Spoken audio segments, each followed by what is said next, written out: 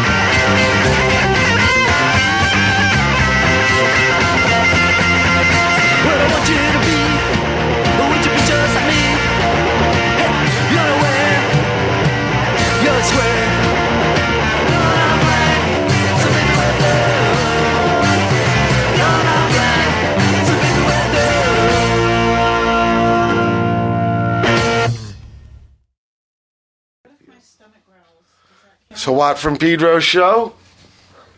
Last day of the month, right? Yeah, end of November. Because this is a shorty. How do you remember that stuff? There's some kind of rhyme. I just look at the calendar.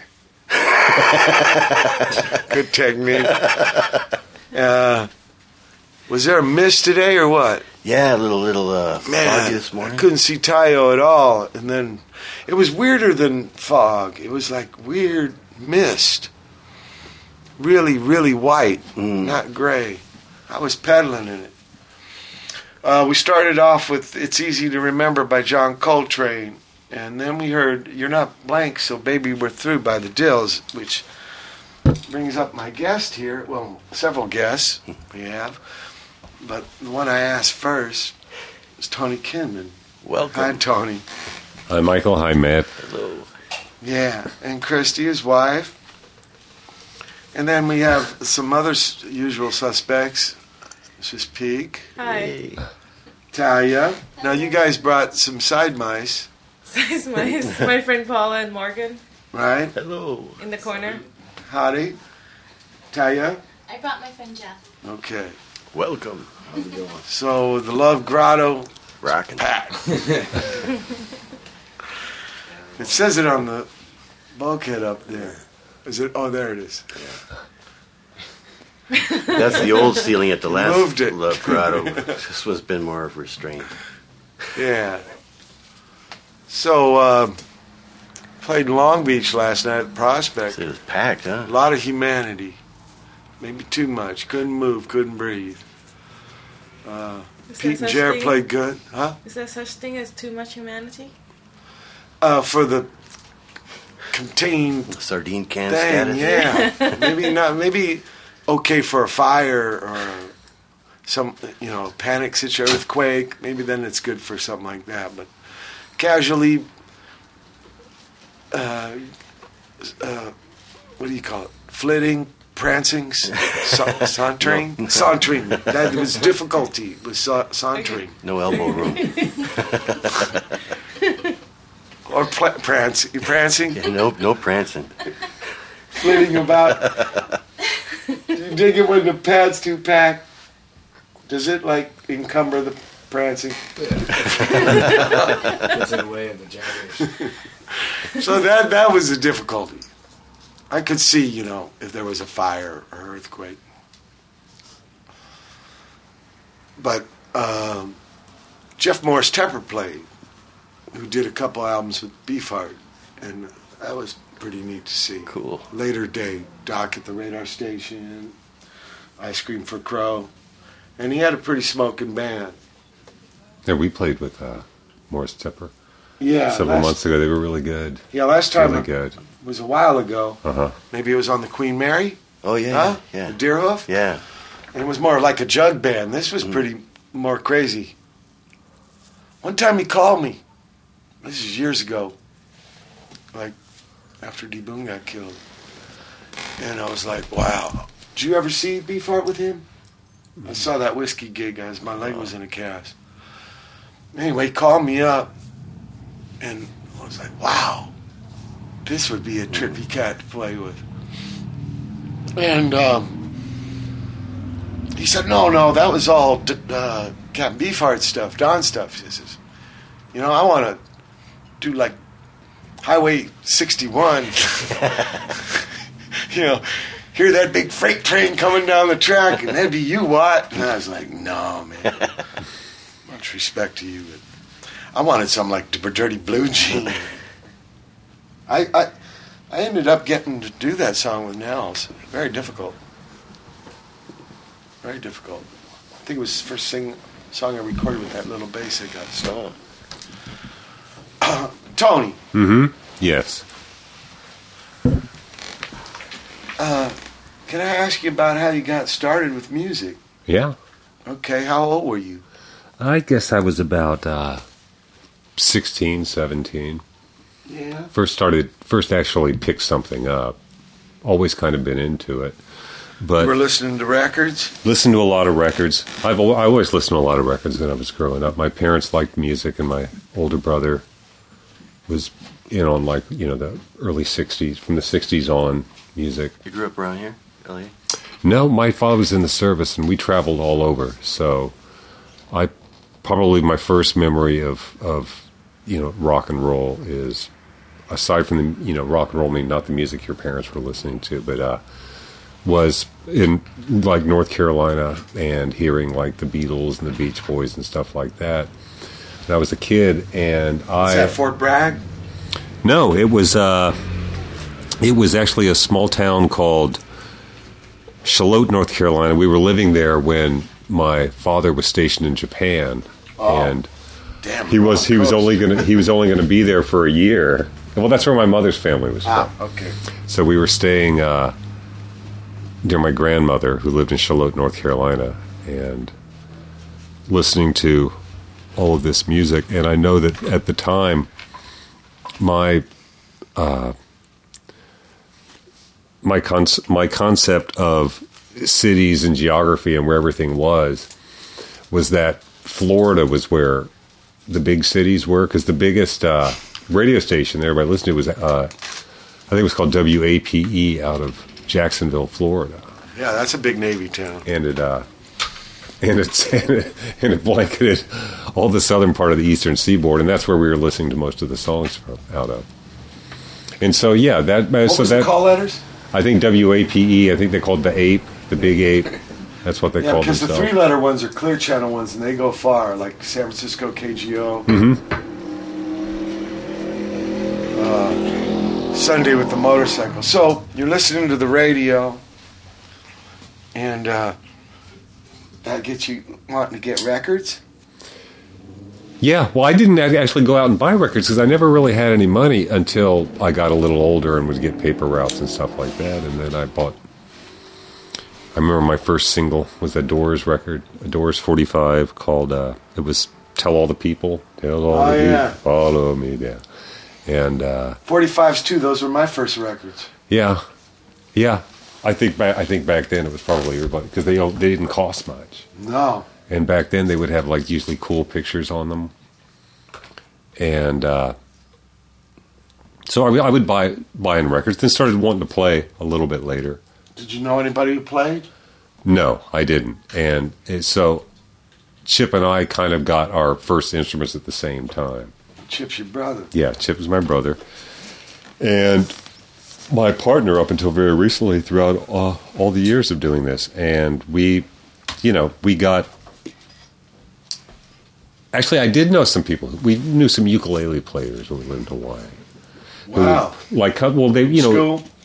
No, they were friends of my parents. Come over, at So parties older and stuff cats. like that. Yeah, Okay. and they were pretty good. And I mean, thinking back on it, I had nothing to compare them to at the time. But they would whip out the ukuleles at parties and stuff like that and start going for it. So that was cool. But those were the only people that I really knew. Aside from doing in high school, orchestra or marching bands. Oh, you tried that? I did it. I didn't try it. I tried it did for 10 weeks on a clarinet. They put me on clarinet. They told me to. If you would have been taller, they would have put you on baritone saxophone. I tried to get on sax, like with the other 20, 30 guys, and I got the clarinet. His name was Mr. Luna. I've told this story a bunch of times, but he says, "What? You try hard, but you ain't got it, man." So when is that finally going to sink in? I was crushed. I never took another music class in school again. So, thank God I met Deep Boone, Yeah, I was crushed by that. What do you call that? Institutional educational experience? Yeah. Yeah. Assessment of... A lot of those decisions are made like that. The counselor, spoke to me in 7th grade. Your pop's Navy, huh? And you scored so much on this test. Well, we're going to put you in an electric shop every year to learn how to fix TVs. Crazy.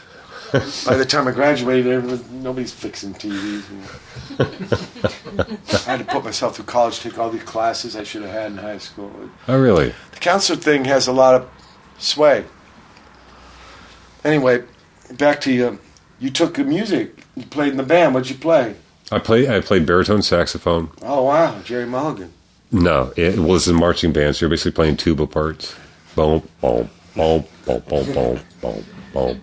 Which came in handy when Wreck and File started. But when you bought your first instrument, what was it, a guitar? It was a bass. It was a bass, yeah. Wow, in those days, too. Yeah, it was a Teisco bass, Yeah, I remember those, Tesco. Yeah, like $29. Really cheap. Mm-hmm. They had $14 guitars at the Thrifty, hanging on a tree. Yeah. Metal trees, yeah. No, and I got that, and I got What made you think about bass? Did you know what bass was? Yeah. I just always liked it. Oh, because the school orchestra. Well, no, yeah, but not that. Probably the cat was playing double bass. No, we didn't have guitar? our school orchestra wasn't big enough. It's a marching band. Well, they probably doubled up, right? Well, no, but in marching in orchestra, I played viola. Which is kind of a bigger violin. It's a bigger violin, yeah. It's the violin, the viola, then the cello, which is actually the bass, and then the double bass, which is, Right. you know, and but I played that. But I actually got the bass guitar before that, and was messing around with that with my brother. And I got to learn how to play bass with the Ventures. The big blue Mossrite bass on the cover. Oh, yeah. Yeah, and it was neat. It was The bass parts are missing. So yeah, it was a what? 33 and a third album, and it had what you later realized was a type of tablature on the thing, and it taught you really simple stuff like Chuck Berry stuff. Yeah. You know, or no, Chuck Berry was the last the piece you worked up to. The first stuff was really simple.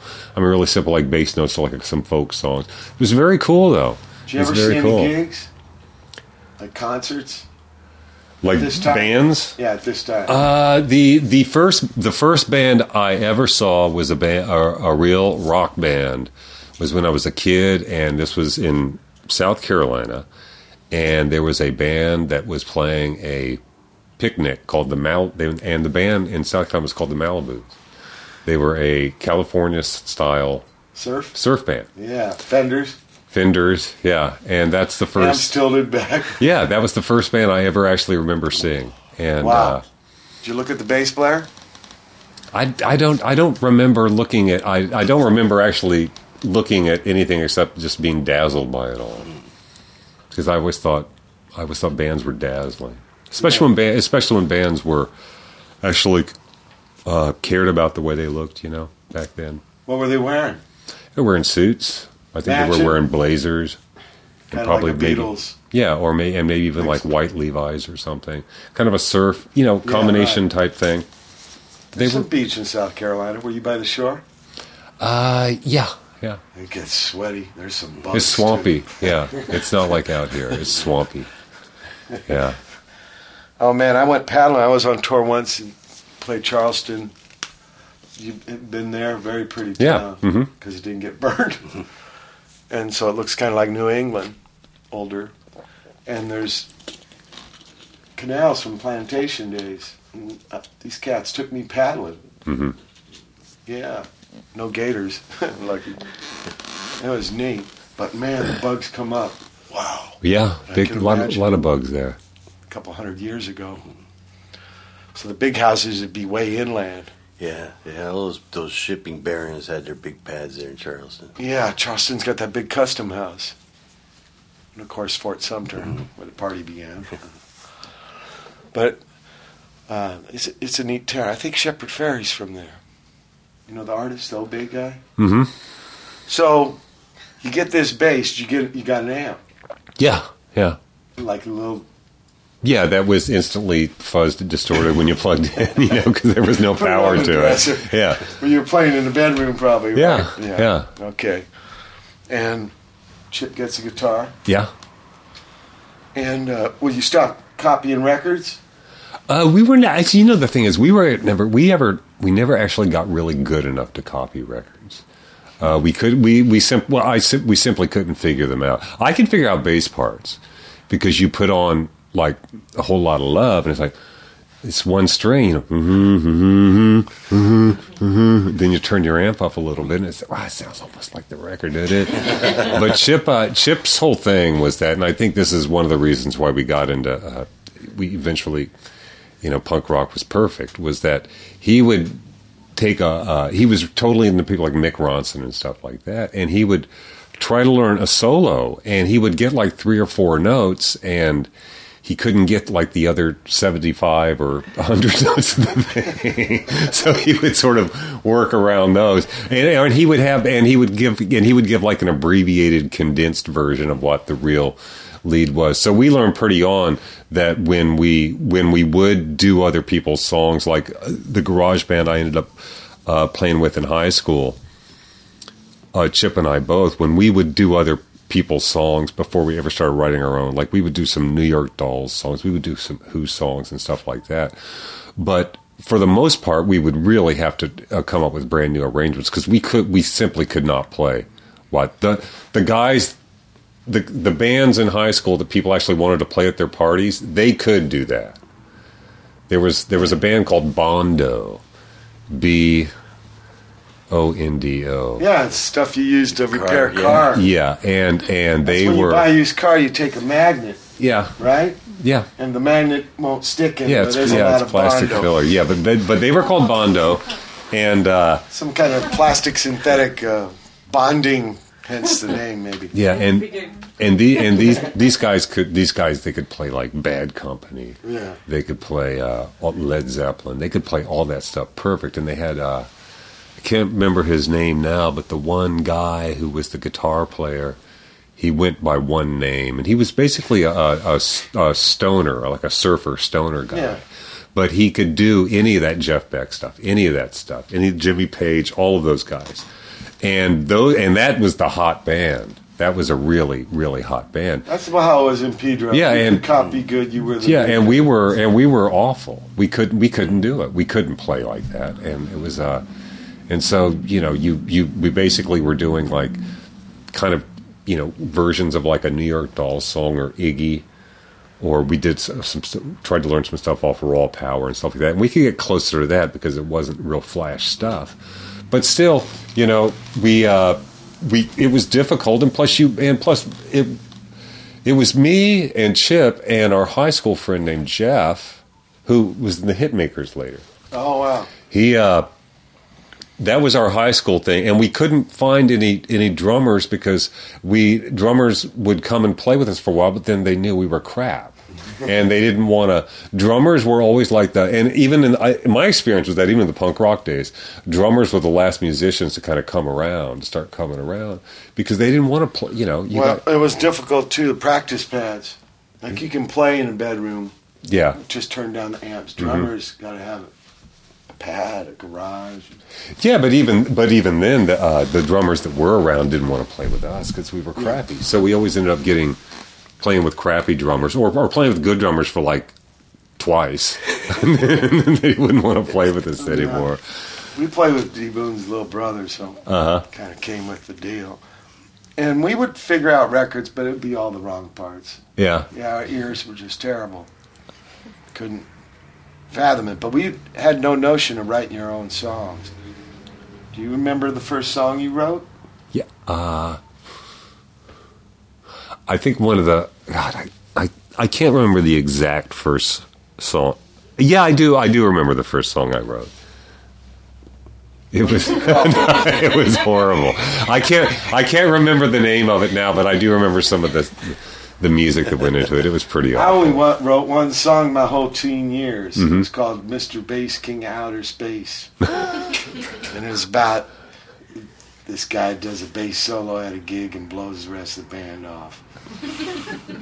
blows them off the stage. Yes. Yeah, and some issues with the bass man. Because here there was a real big thing about bass being where you put the lame guy. That's I loved the idea you pick bass. Mm-hmm. Because usually it would be guitar players who couldn't find a gig anywhere else. Yeah. Yeah. Well, it was that. It's that. I got into it because D. Boone's mom said, "You're gonna play bass." Uh-huh. She wanted us to have a band because projects. I mean, it wasn't a lot of guns. It was the early '70s, but she wanted us in the house after school. So you're gonna be on the bass.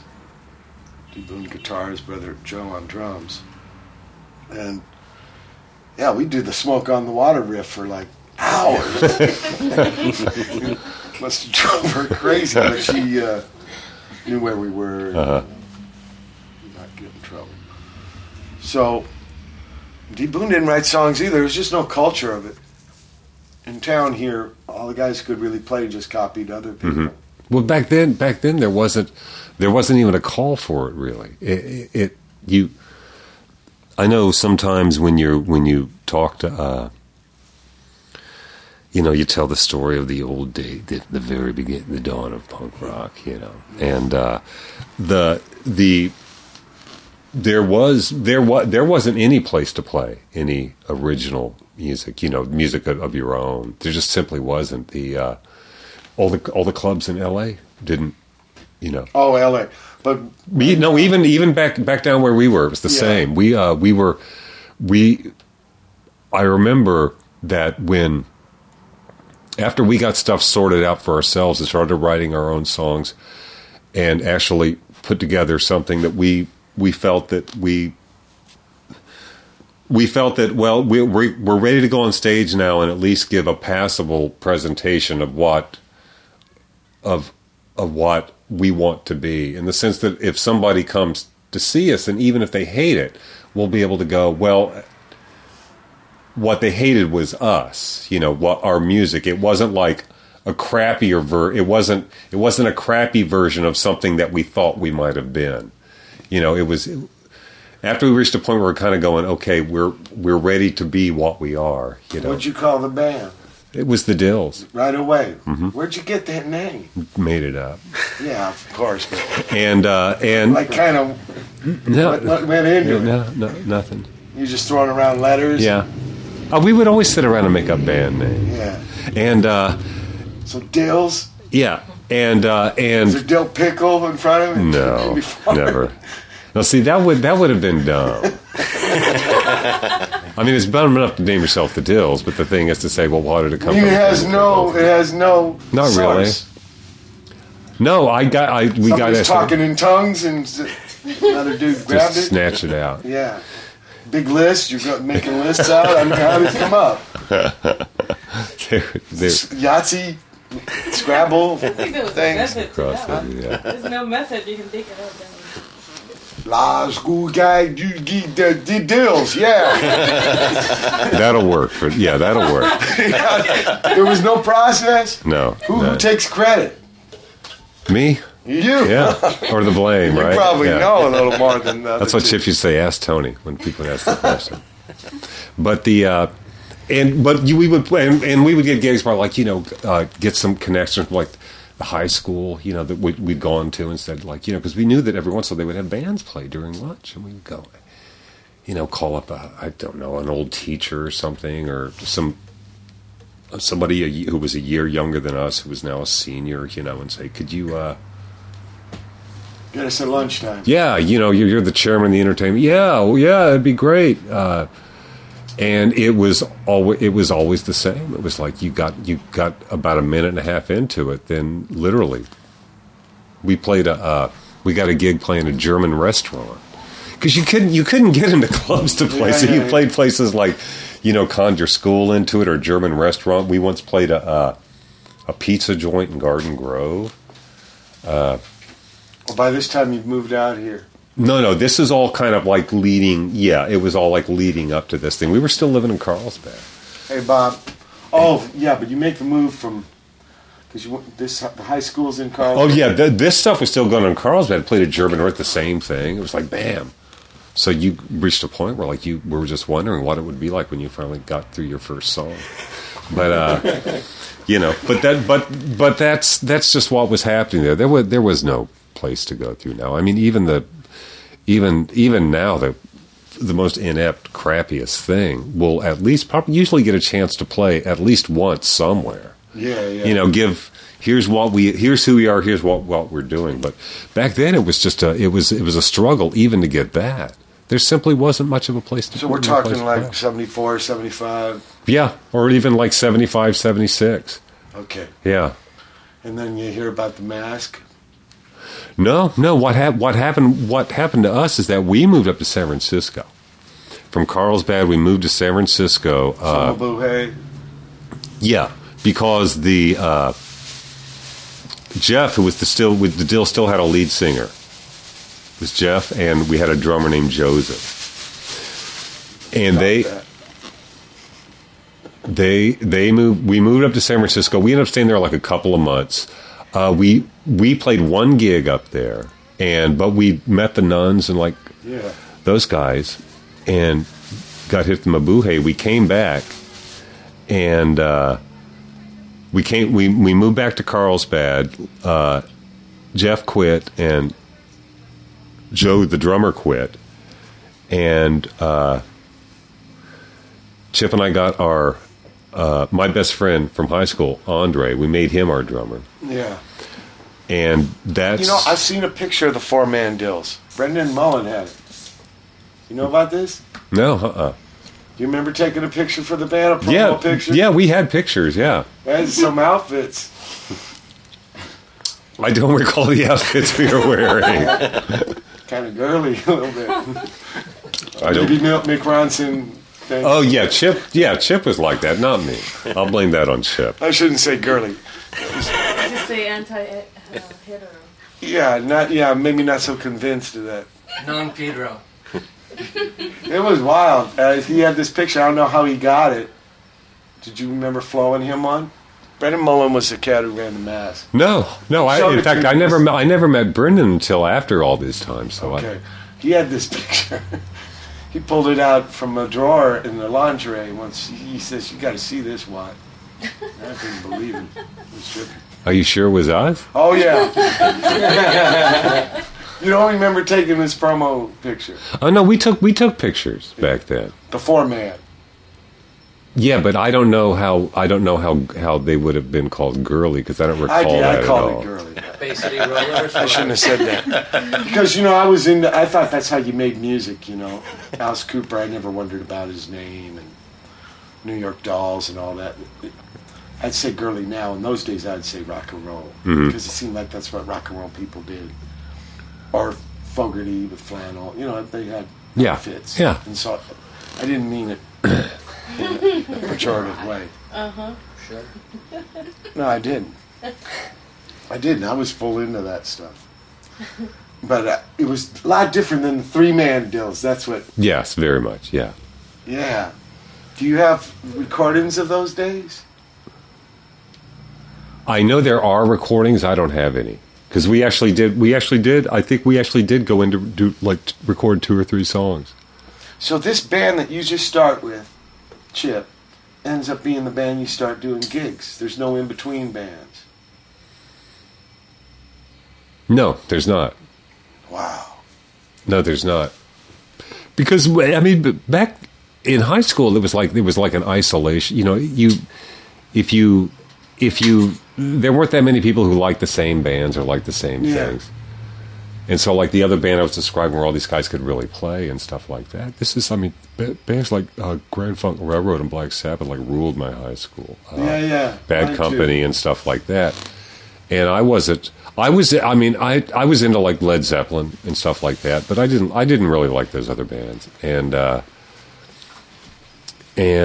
that was, I liked the Dolls. And I liked the old stuff. I liked the Kinks and things like that. Yeah, which was considered old music. Well, it was. It was old music back then. People ask me about young people these days Yeah. and how open-minded they are and how closed-minded it was in our days. Uh-huh. Yeah, stuff like Kinks was called old music. Well, plus back then, too, it was all still... It hadn't started cycling yet. It was still... like you said, parents... Rock and roll, not your parents' music. Nowadays, nowadays you it can't is. talk to a kid like that. All their parents. Nowadays it is. A lot of the people that I knew back then have kids now. They have kids that are grown up basically now. But I remember seeing them with the kid. They buy their kids a little kid-sized Ramones T-shirt. Yeah, and it's just my parents never put me in a Perry Como T-shirt, or anything like that. But then it's I want to make sure my kid likes cool music, and it's that's way different. Yeah, why? I remember when I first started touring, I met people that actually their parents were hippies. Yeah, I didn't know anybody whose parents were hippies. Me either. Our generation is. Yeah, that's quite a trip. Yeah, but the. But anyway, back then the music hadn't really started cycling in the sense that you still had Elvis, then everything that came before Elvis and Elvis Beatles. And Chuck Berry and that whole thing, then the Beatles, and then the Kinks, stuff like that. So there was still what's the word for it?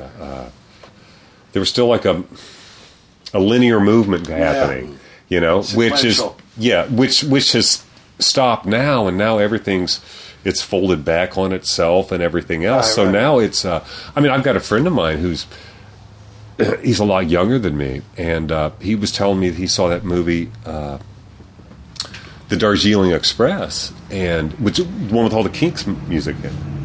That's weird. I just saw that last night. Yeah, and that's how he got hip to the Kinks.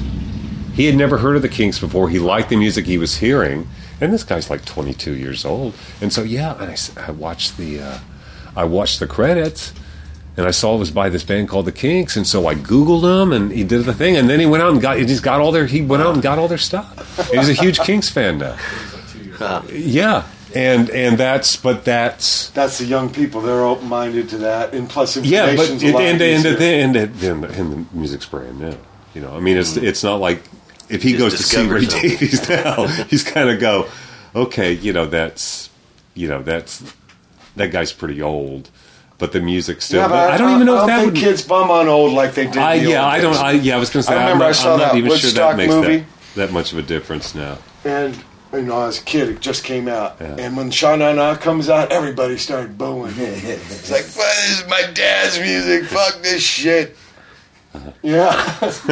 And it was only like 10, 15 years old at the most. Yeah. Now, like a young person will listen to 35, 40-year-old Black Sabbath, no problem. Yeah. Well, but actually, I don't think except in black music there hasn't been that sort of the sequence is over. There is no real innovations in sound or cinema. In attitude, maybe a little bit, because I think music's gotten a lot more cynical. I think the sense of irony has gotten leaden. It's it doesn't work anymore, because if it's all ironic, then it's not ironic anymore.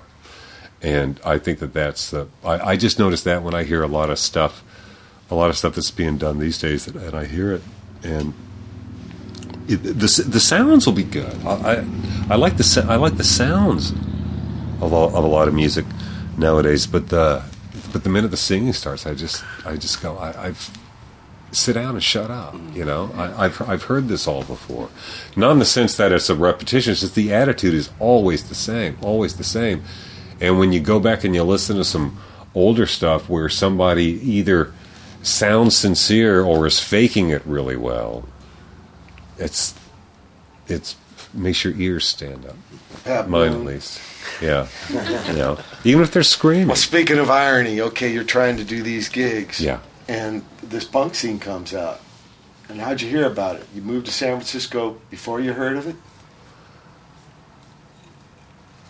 I read about it. There was not when we moved to San Francisco, I'm actually trying to think now where. Okay, Chip had subscribed to Rock Scene magazine. Rock Scene, yeah. And we saw pictures of the Ramones before we ever heard them. Before the record was ever got made. Pictures. It's like they had the pictorials of Ramones by a guitar, and stuff like that. And it was I think Rock Scene came along a little too late to get at the height of the Dolls thing, but they at the tail end of the Red Leather Dolls, when the Dolls were managed by McLaren and they were doing the Red Leather tour. Yeah, there was a couple of photo spreads from that thing. Well, they came out here and did a Don Kirshner taping. Yeah, but that was when they were still before Malcolm. Yeah. Did you go to that? Yeah, they were at the Long Beach Auditorium. See, I saw them play at JJ's in San Diego. Wow. They were that was the first. That is the first real rock concert I ever went to. You never went to Arena Rock? No. But that wasn't real because I didn't. I went to 2 arena shows. I saw. I think it was not drugged there, but just went there with my friends because I wasn't into these bands. I saw Allman Brothers. Yeah, I heard of them. It was a nightmare. It was an endless. It was endless wank, and I saw. Even though I like some of their tunes when I listen to them on a record now, but I saw them live and they were heinous. And I saw Black Sabbath with Yes opening for them. Yeah. Wow. The Fish. Chris Squire playing The Fish. It was awful. I mean, it was horrible. And I was kind of going, and it just wasn't any fun. And years later, I went to see Chip said, let's go see Motley Crue at the Forum or something. It was the same thing, because once you get that sort of Nuremberg thing happening with the giant gatherings and all that stuff, it's I mean, my own particular taste is that I don't, it's there's nothing you could touch or really feel. But so the Dolls was the actual first band I saw that I had their record and I loved them. I wanted to see them. These other bands like the arena stuff, I didn't want to see those bands. I just went because it was like tickets with my friends. I'm thinking Dolls, Dils. No, there was no connection. But that is a good. I'll take that explanation. Okay, let's listen to some more music.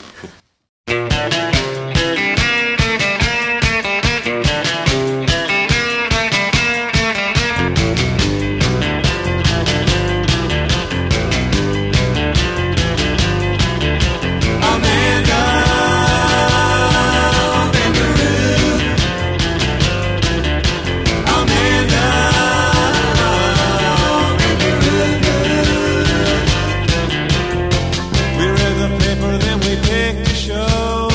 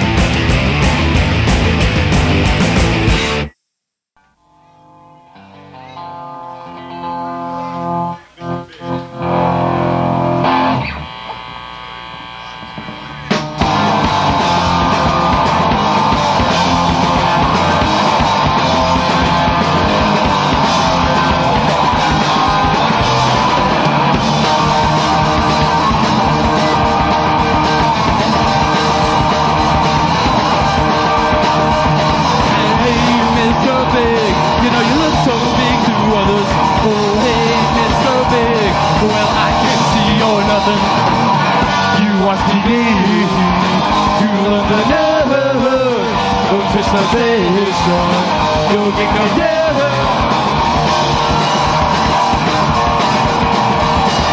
When you go downtown, what's driven in your car? It's why I take the bus. Looking at 2 a.m. Walking on your toes. So overconfident.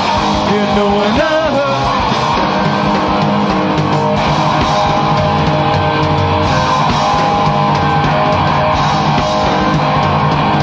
And you hate me. And I hate you.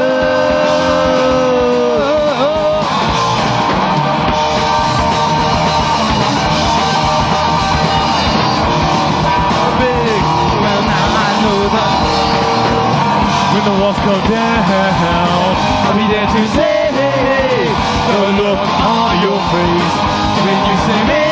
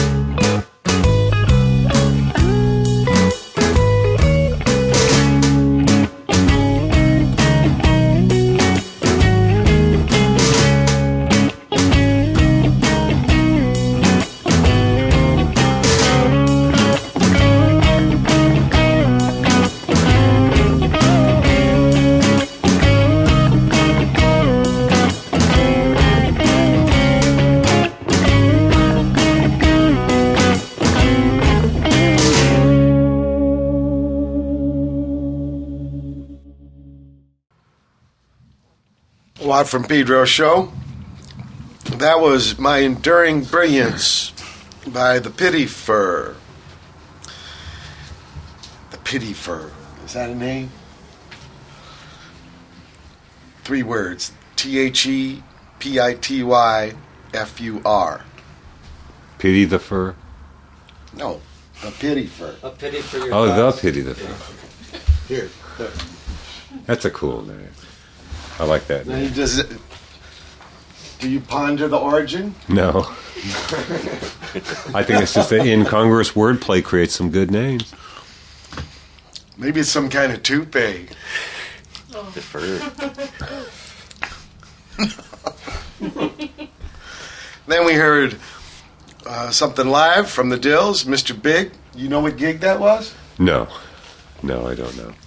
Because the way a lot of that stuff gets released is that Chip and I had a long. We would get the Dils only made two. We made 345s, 2 with 2 songs traditional and 1 with 3 songs on it. So we had that's 8 or 7 songs released total that were actually recorded in a studio. Yeah, I'm going to get to that. I want to talk about you recording. No, and over the years, what would happen is that we would get these people, Tapes of gigs. Yeah, people who would come up and they would say, well, "Do you mind if I press it up and release it?" And we said, "No, just be honest that on the liner notes, with whatever it is, you have our blessing. Here's the name of our publishing company. If you sell any, be sure to do the right thing, even if it's only like 45 cents, just to be honest. And, send us a copy just so we can have one. And somewhere on the cover, make sure that somebody's interested in buying it is going to be able to see that this was recorded on a cassette at a live show. So just so they'll know what they're going to get. So that Yeah. You mean the quality? Yeah. Caveat emptor. Yeah, and but we and But you don't know where. Then obviously they didn't put that information on this one. This is off a CD called Class War. It was released on Dionysus about 4 years ago. which is Lee Joseph. That's his name. That's right. Yeah. Lee Joseph. Good cat. Put that out. And but maybe some is from that live thing that What Records put out. Maybe.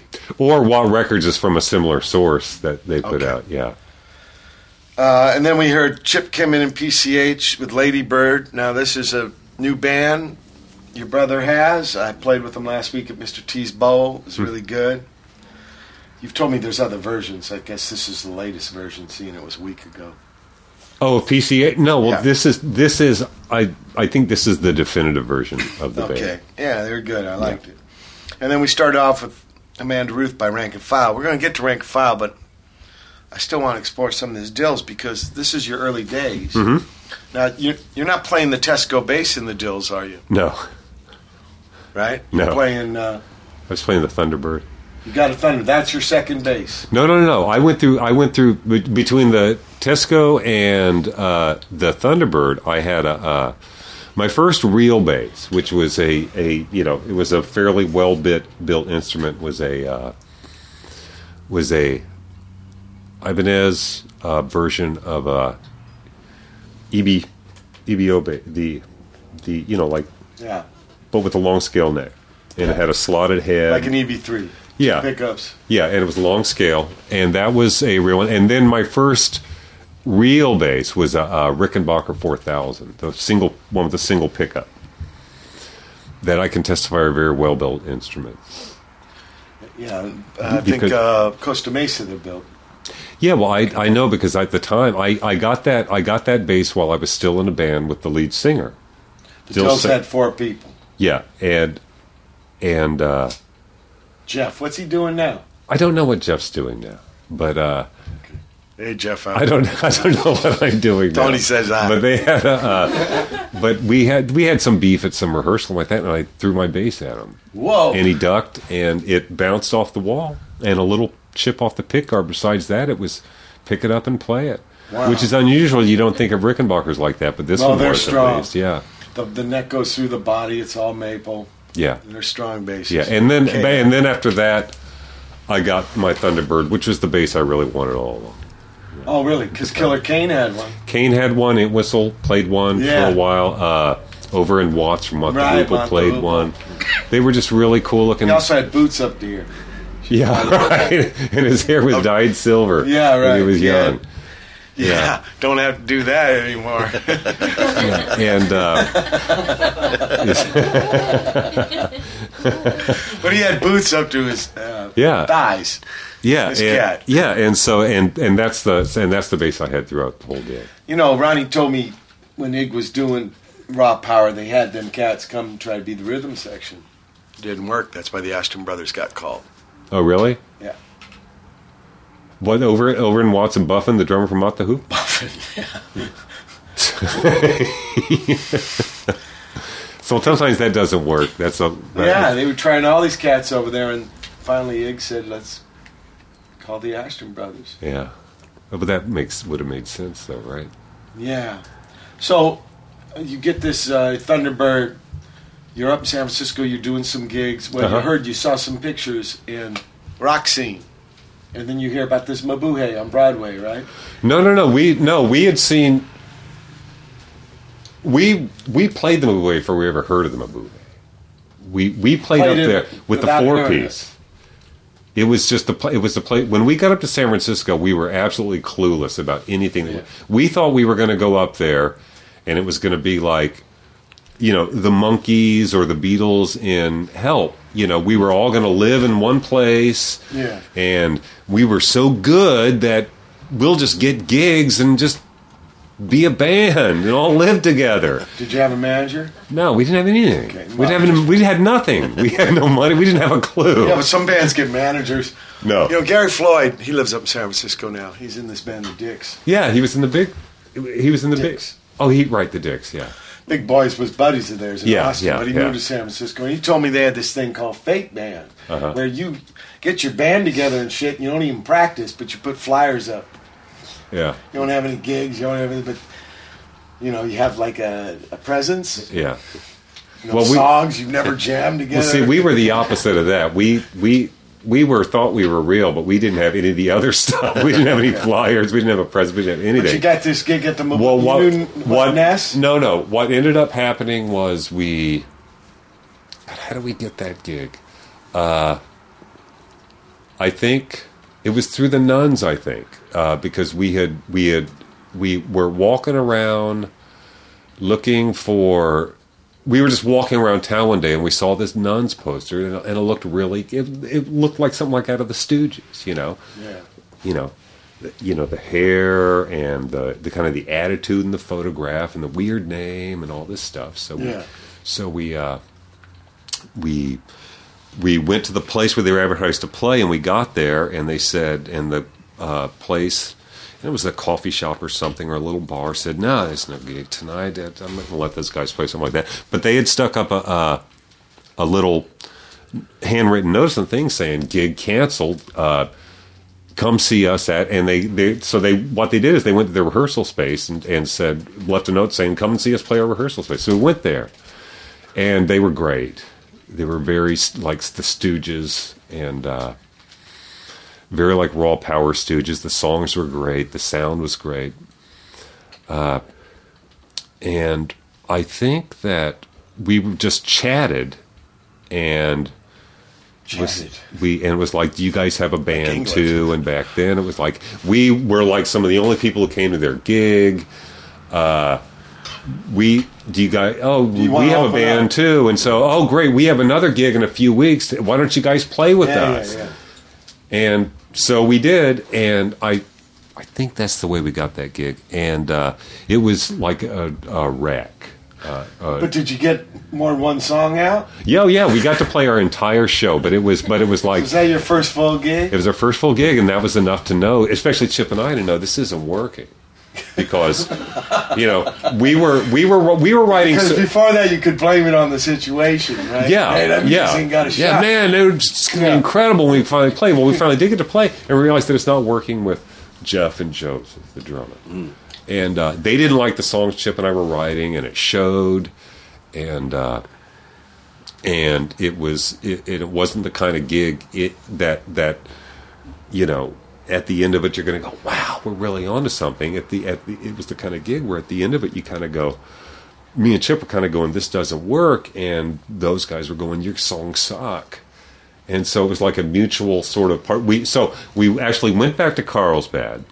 After that gig. A couple gig of was a traumatic experience. Well, we'd run out of money, and the monkeys and help. It was over, It was like this is, right. And they woke up, and it wasn't like there was 400 people there who were going after we played, going, yeah, bring it on, yeah, let's go for it, and so we. But we actually did get a little write-up in I think a paper called Cyclone. It was like a little 1.5 minute mention of us.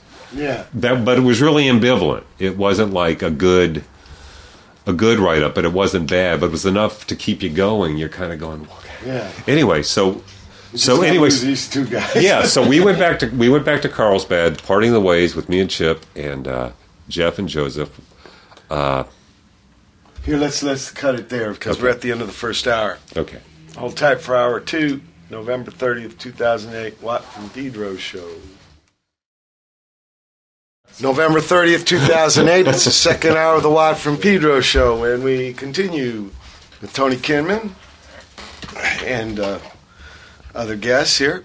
But, Tony, more about dils. So, okay, the Help movie's over. You're coming back to Carlsbad. Okay, we got back to Carlsbad, parting the ways with Jeff and Joseph. And people should know about Carlsbad. It's kind of down San Diego way. Yes, it's just south of Oceanside, and right by the Marine base, Pendleton. Yeah, well, my dad. That's how we ended up there. My dad got stationed in Camp Pendleton and retired, and loved Southern California. Decided to retire there, and anyway, we went down there. Jeff and Joseph parting the ways. We got my buddy, high school best friend Andre, to play drums with us. Said, you're going to play drums, and he took the name of Buddy Hate for Buddy Love, like Buddy Love in the original Nutty Professor. Said he was going to be Buddy Hate, and we made a trip or two back to San Francisco with Andre. Buddy. Oh, that reminds me. Yeah, How old were you at this time? This would have been 21, 22. Because you had a different name too. Tony 19, yeah. So you must have got that name a couple years before. Yeah. Anyway.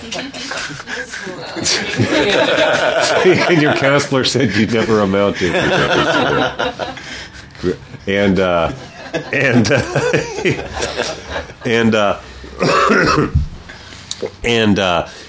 People used to think me and D. Boone's names were fake.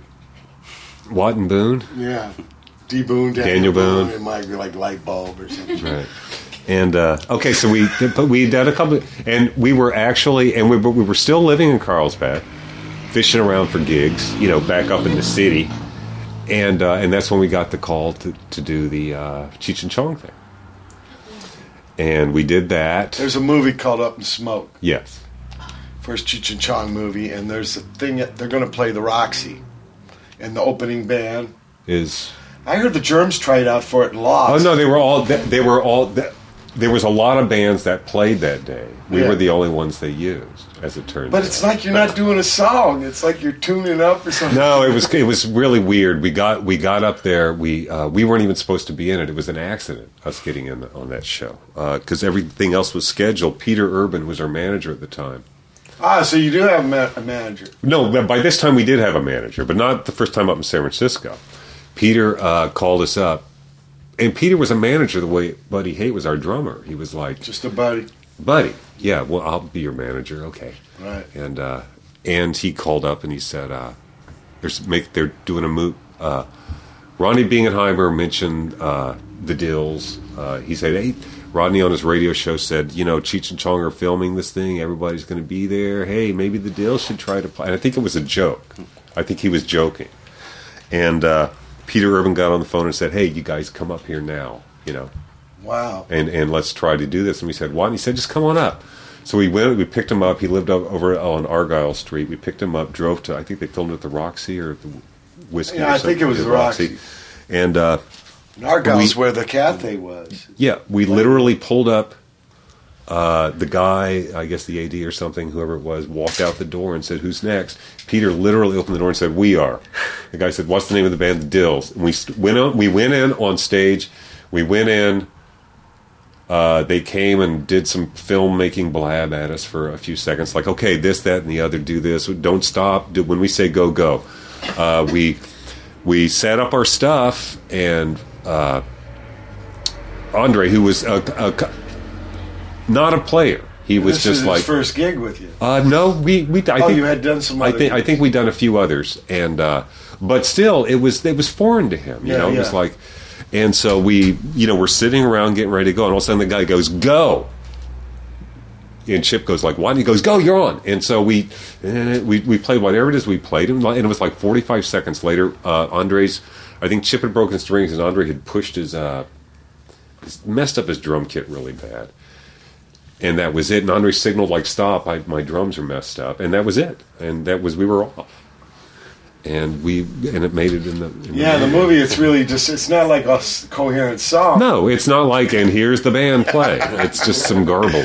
It's like an opening act. You kind of gather because he's going to come on in the tutu and do. Yeah, I've never seen it, so I don't know.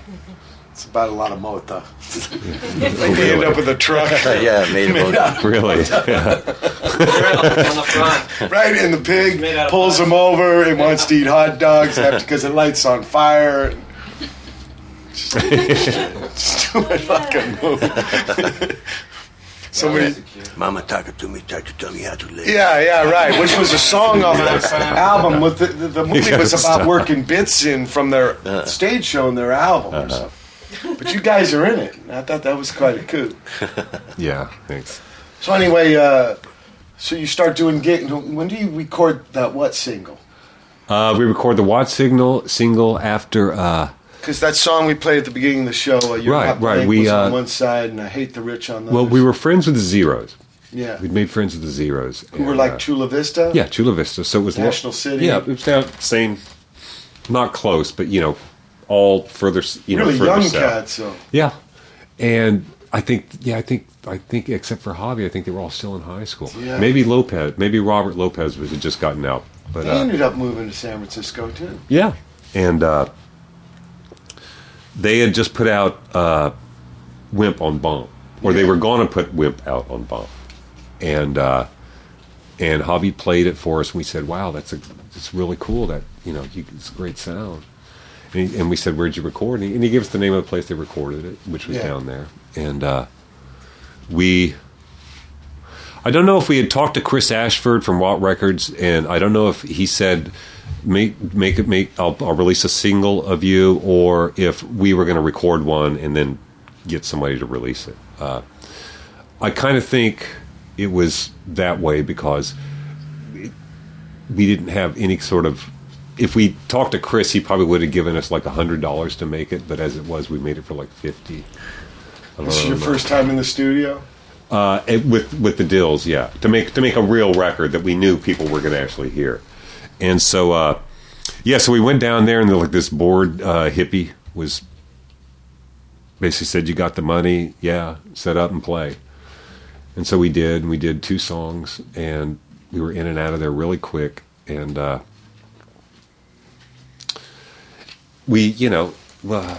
then we give it to Chris Ashford, and he put it out. Yeah.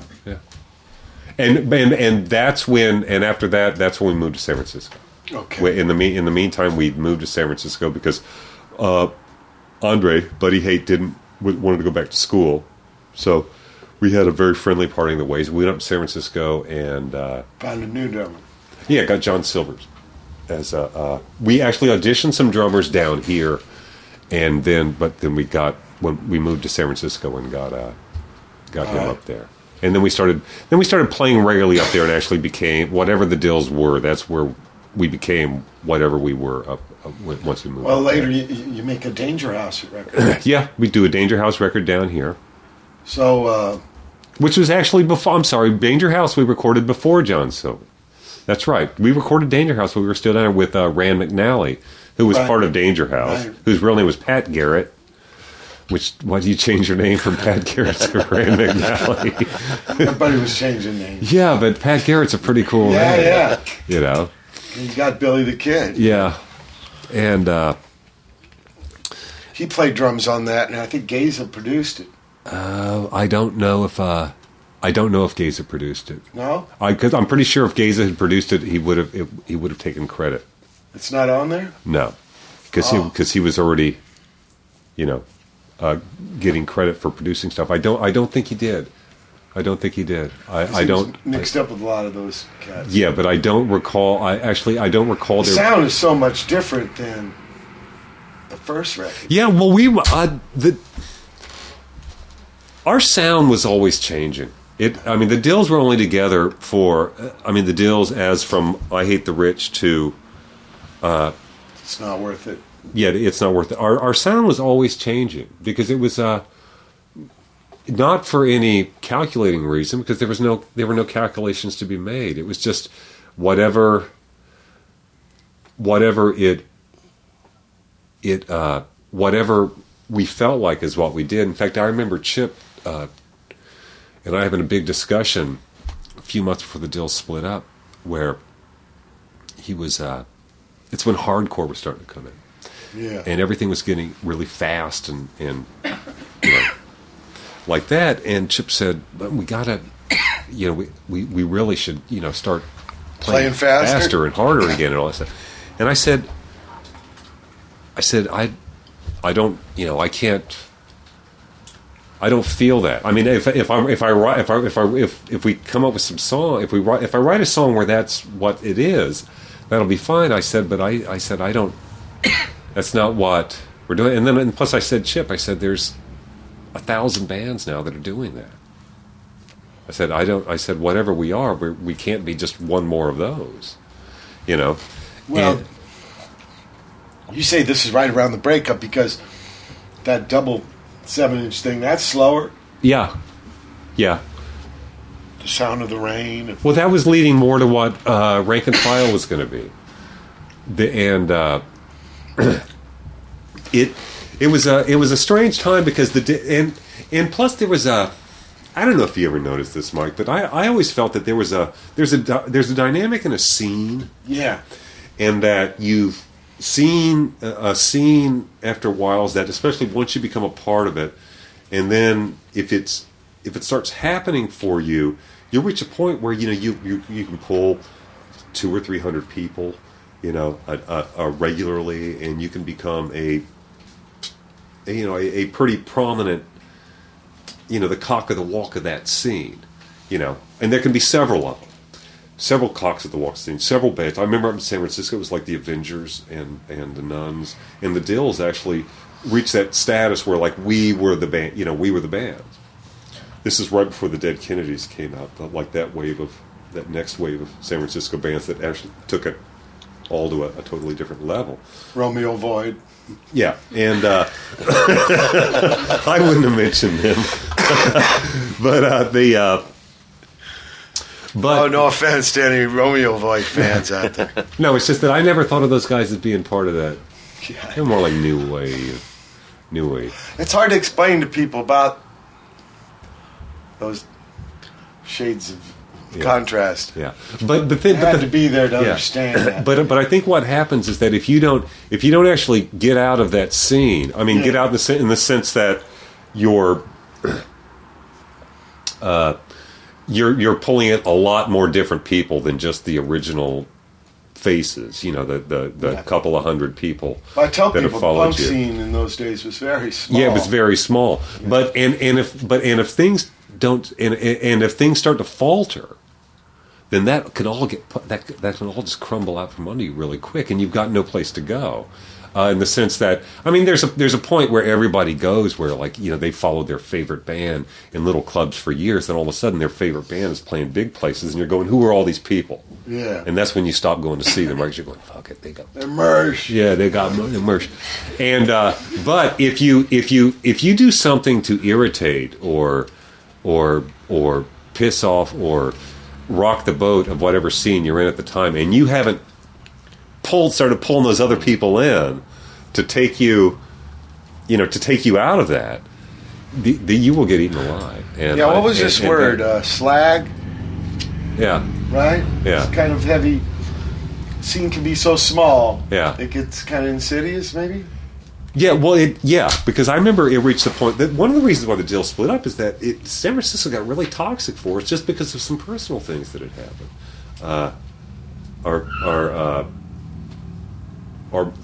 There was our manager had quit or wasn't working with us anymore, and he actually had become he was very popular in the scene himself as just a personality, and he would start coming to shows and like standing in front of us and going like this, and a third of the audience Tony showing middle fingers. Yeah, and a third of the audience would be going like, "What's he doing that for? These guys are uncool." I had gotten in a couple of fights with real fights with a couple of people that were also scene favorite, stuff like that. And like I said, we weren't breaking out of the scene, we were still in the scene, and so all of that stuff started to actually, we started playing, and people were kind of going like, well, you guys are assholes, or you guys suck now, you're not any good anymore. See, we were far away enough in Pedro, we didn't know about any of that. Well, the thing is that you know what I mean? I look back now on it, and it was so good that we weren't, that even though it was very informal scene, we still were. There was distance between us and Hollywood and what was going on. And we just saw you guys as a great band. Yeah, and didn't care about the other shit. No, I would read sometimes in interviews there were some heavy things coming down. Well, the other shit would only happen in San Francisco. In L.A. it was still fine, and every place else, like up in Vancouver, and Portland. Yeah, I was going to get to that because we lived in San Francisco. The last recording is done in Canada, right? So you go up there to record, or you're going to move. No, we never moved up there. We ended up playing there a lot because our last drummer we had, Zippy was from Vancouver. Yeah. And the Dils always did really well up in Vancouver. We were very popular up there. And the guy, what was his name? I can't remember his name. But the guy, Lady Records, he was the guy who said, because you didn't sign contracts like that back then. It was like, let's put a single out, wait a little bit, then get a few more songs, pick out your two best, make another single. And it was about time for us to do another single. And so he said, hey, you guys want to I'll put a record out. And we went into a real studio. And it's trippy. It was 2 7-inches with 3 songs. Mm-hmm. You didn't go and make a 4th song. I don't know why, but we just didn't. Maybe we ran out of time or money, or just didn't bother. Or the idea was to put 2 songs on one, really cram it down on one side and just release it on 145. And then tiny sound. Yeah, that would have been. Yeah, it wouldn't have been. No, it was great. Yeah. Let's listen to one of those songs. Yeah, when they play punk rock on that radio station, the guy comes on afterwards and goes, "Well, I don't know."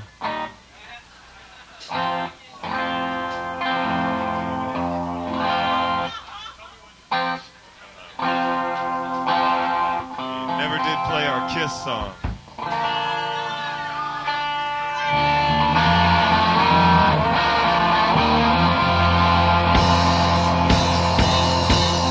It's not worth it. You might as well spend your days in bed. It's not worth it. No matter what you do, you're better off as you pretty girl. You may get use of your life, but don't use them on me, cause you'll be wasting your time. You got your problems and I got mine. What you do to make your living a crime. Oh, it's not worth it. Well, spend your days in bed. It's not worth it. No matter what you do, you're better off as you so stupid. You put your head through a wall when nothing else you tried to make some sense of it all. Look in that mirror, tell me what do you see? It ain't me, it ain't me, it ain't me. Oh, it's not worth it. You might as well spend your days in bed. It's not worth it. No matter what you do, you better cry.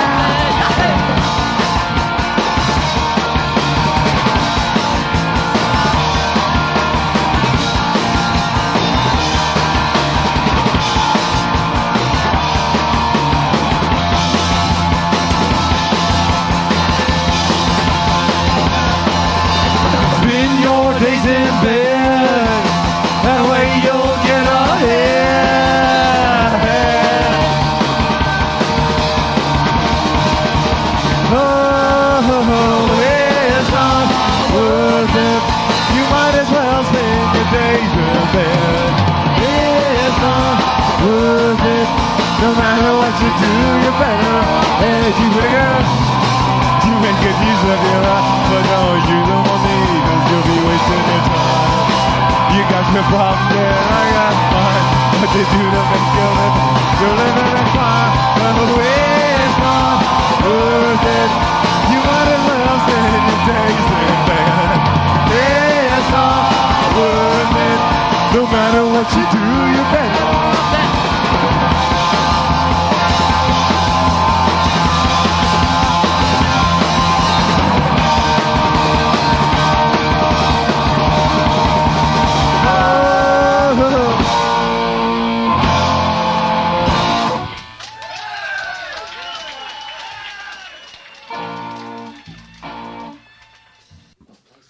That's It's Not Worth It by the Dils, live. You know what it says here, Tony? It says 1980. No, the Dils were gone by 1980. I know, but this is what it says. That's when that was put out, right? Let me No, see. it says recorded live, Christy. No, that was not 19. Dils, So if Dils you get ended, this Class Dils, War record, there's some erroneous yeah, the information. Dils were gone by the end of 1979. Okay, so it's bullshit. And it's got the first, that's Lee Joseph. Sorry, Lee, but... This is great, this picture here. Look at Chip. I mean, right? They're standing there. Yeah, So this stage is probably on the deck. that's the Mabuhay, and that's Oh, they came up on stage. Oh, yeah, yeah, Rex. This is Danny, Danny from the Avengers. That's Will Shatter. I'm not sure who this is, and that's Jimmy Wilsey from the Avengers. Avenger bass player. Who ended up guitar with... Chris Isaac. Yeah. Uh huh. Sad trip. Yeah, getting up. So the Dils, the problem with the scene, Yeah, and just feeling like it was like you couldn't make other music and still call it the Dils. You're going to have to make a new band. yeah. And In fact, with the cat from the Nuns. yeah, with Alejandro from the Nuns. Yeah. Chip had I actually left doing any kind of music I sold my T-Bird and everything, sold all my stuff and moved to Portland, Oregon. Lived there for about a year. Really miserable and unhappy. Not playing any music. Not doing any music at all. Chip had moved to New York to play with Alejandro, and it actually started this band, Rank and File. Which actually, the Dils, the Nuns, we'd gotten together before and done like a project called Rank and File before. We actually did some recording, which sounded nothing like the Rank and File that came out later. But anyway, that's where Chip and Al had gotten a taste of playing with each other. And so when the Dils split up, Chip moved to New York to play with Alejandro. And they kept the name Rank and File, started a whole new thing, with like some country feel to it, but all sorts of different stuff.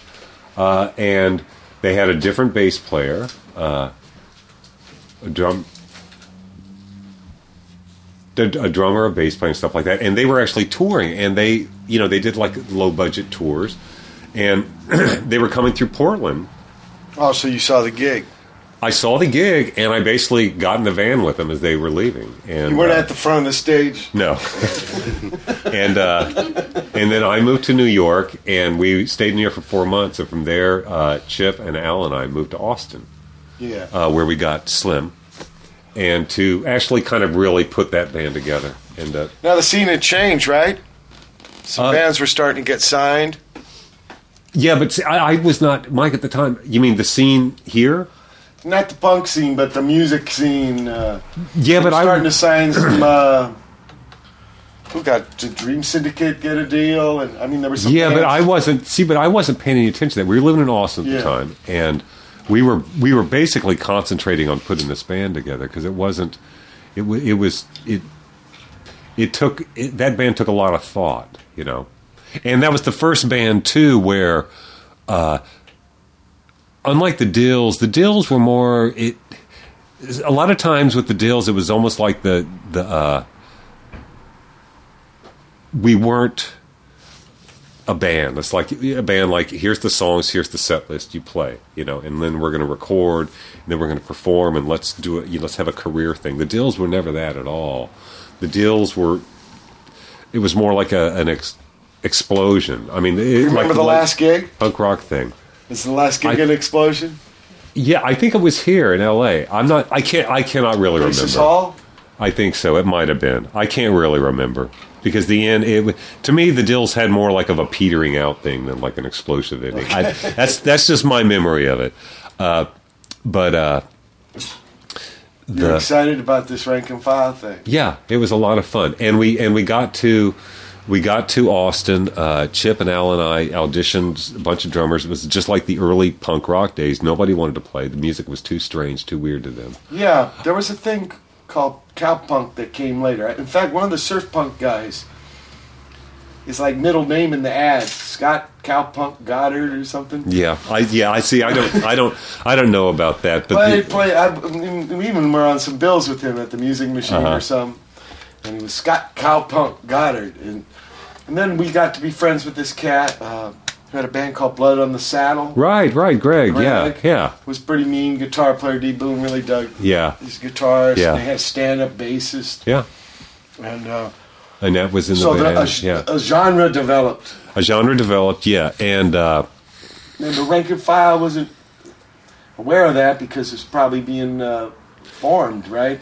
Mike, I could not tell you. All I know is that we were in Austin putting this thing together, and we played a gig. Basically, got booked at this club in Austin based on the fact that Chip and I had been in the Dils and the Nuns. And people thought they were going to get like a California style punk rock show, based on the pedigree. And we didn't. And we came and we played this stuff, and it was like no, we're not. We don't want to hear this. Not even in Austin. No, especially not in Austin time, because Austin was just getting into new wave at the time, and they didn't want anything that had anything to do with country.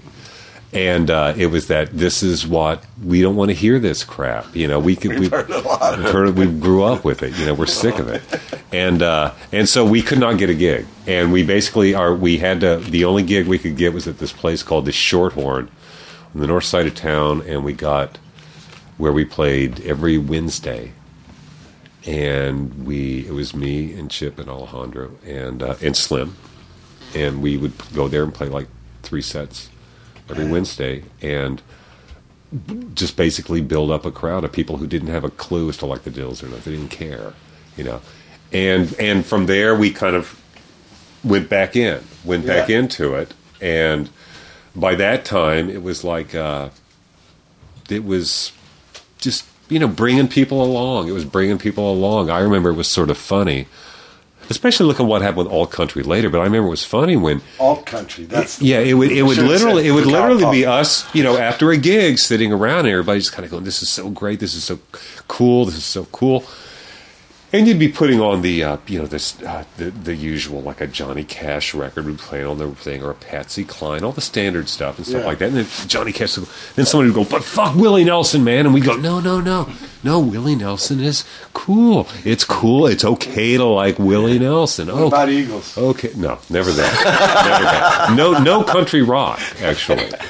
None of that stuff. And then we got that started, and then we went on the road and played, and came out to the West Coast, and and it went back to the East Coast, stuff like that, and did really well. And we got signed accidentally to Slash. And we put that record out, and things really went well for us for a while. Yeah.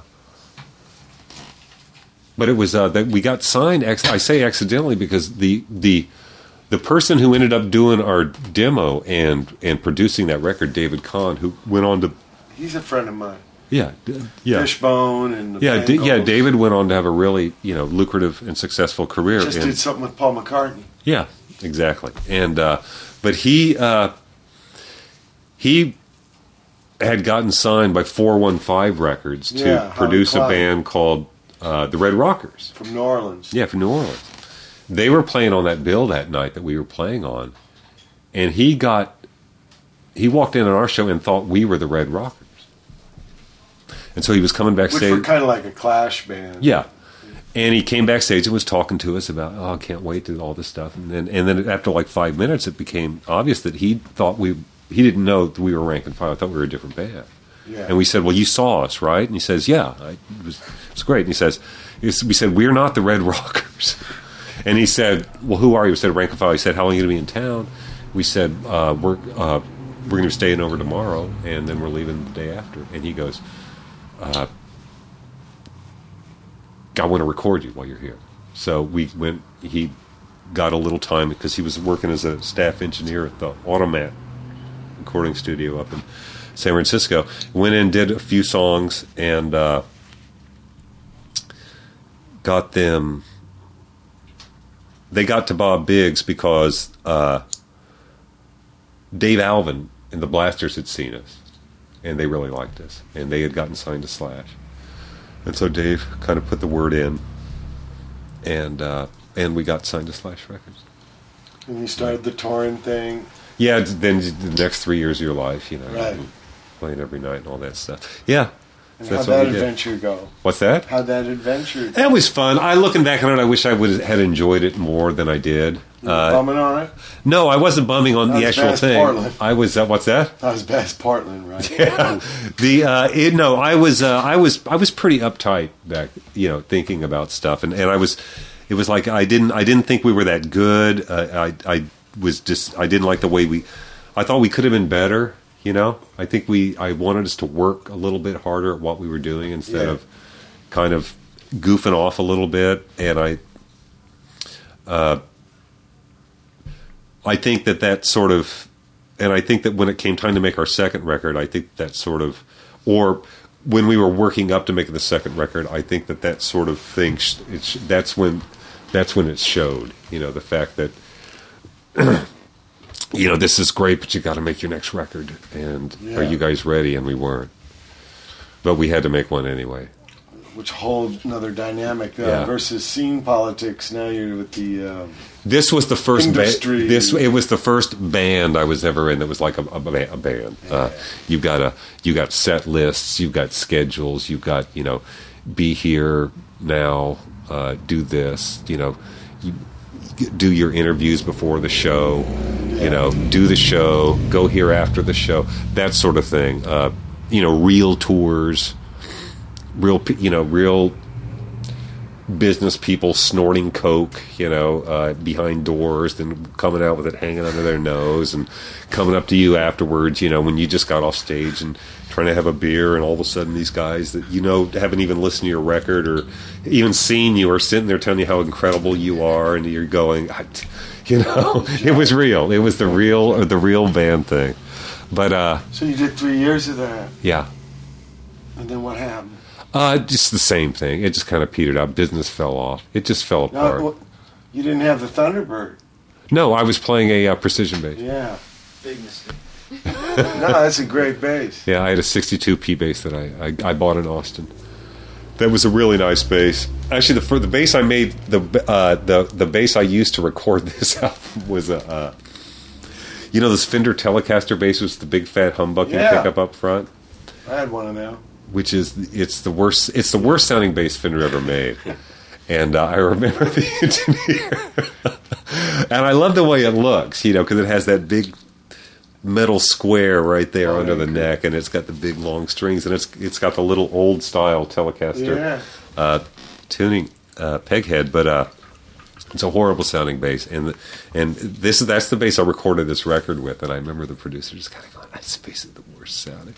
So it was like David Kahn just trying to get some good sound out of it. What'd you use for an amp? SVT? I ended up using an SVT. The first. Because in Dils, I didn't ask you about this, but because I'd see you play, you use a lot of different stuff. I think the Dils bass amp I always used was a Sun concert bass. Yeah, I saw you with through an 18-inch reflex. Right, thing. Folded horn. Yeah, and if I used anything else, it was like something I had borrowed. Yeah, some of the other bands, I'd see another band playing the same amp. Yeah. Which I saw that a lot of bands sharing equipment. Yeah, but with that it was I switched to I got another Sun head because I liked the one I used in the Dils so much. And then I got a really crappy enclosure made by a local Texas manufacturer it just wasn't a very good sound. And so then I got an SVT. And that's, they're just SVTs. You stuck with that. Yeah. So, how did this didn't explode either? No, it did. No, Rank and File had a really nice ride for about a year and a half. No, I'm talking about the end. The end of this? Fizzle out. It fizzled out too. It didn't explode. Yeah. It fizzled out when. Here's when it's not only the fizzle's done, but you hear the and then the silence. We had done a tour. In place, which is after our third album came out, and that album was awful. It was horrible. It was a horrible record. It's the one record I've ever made in my life that I'm ashamed of. I mean, we're going to play the whole thing. Yeah, right. The concept, but and we toured on that record, and as alternative mixes. Yeah, right. The extended dance mix. And and what happens to a band that puts out a really, really, really awful album happened to us is that we were playing places that we had packed, a year and a half before, and there was nobody coming. The handwriting was on the wall that it was just basically over. And and inside the band it was over too. There was no inspiration. It was just gone. It was gone. I don't know if you've ever been in a situation. Have you ever been with a unit where you're just kind of going, this is through? Yeah. Once. Obviously not the Minutemen, because no. But anyway, it's kind of sad. Yeah, but it's kind of being facing realness. Yeah, it's facing the music. And I remember we were on this miserable tour that was just bomb after bomb after bomb, and you're just kind of going, oh, I want to go home. and we ended up having a week off in New York, in between purgatory and hell. They're finishing this thing off, and we had a week off, and Chip and I had just gotten our publishing check, so we had some money, so we were we were enjoying ourselves, and the rest of the guys had flown back home because these guys were married. The other guys in the band were married, so we flew them back home. They could spend time with their families, and Chip and I were there just bopping around. We had some friends there, and had some dough to spend, and we're enjoying ourselves. And we went to our booking agent. And no, it wasn't our booking agent. He was a guy. It was a friend of ours who was a booking agent that because we were thinking, well, maybe it's our booking agent. Of course it wasn't. We went and said, hey, could you just see if there's something out there that's better, than what we got, than what's happening? And he said, yeah, I'll see what I can do. And the gig he came back with for us was it was a tour that we could start after this one. We would have been opening. It was a college gigs opening for Michael Stipe's Slideshow. Not Michael Stipe's side band from REM. Not REM, not Michael Stipe's side band from REM. Michael Stipe's Slideshow, where he was touring colleges with his photographs and stuff like that, and basically... And I took this in Amsterdam, and, and Amsterdam's really interesting, and we had a great gig here, and here's Peter with his pants off. that sort of stuff. And we were going to open for that.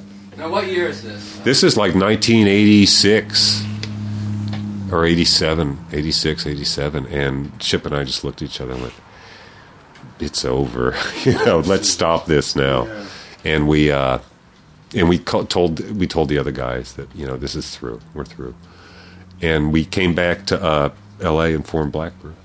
Yeah, right. Which was because we wanted to do something completely different than we're going to get to that. But Brother Matt's got his spin cycle right now. Well, it's been a long time since I rocked and roll. Been a long time since I did this roll. Let me get you back, let me get you back, let me get you back, baby, where I come from. It's been a long time, baby, a long time, a long, long, long, long, long.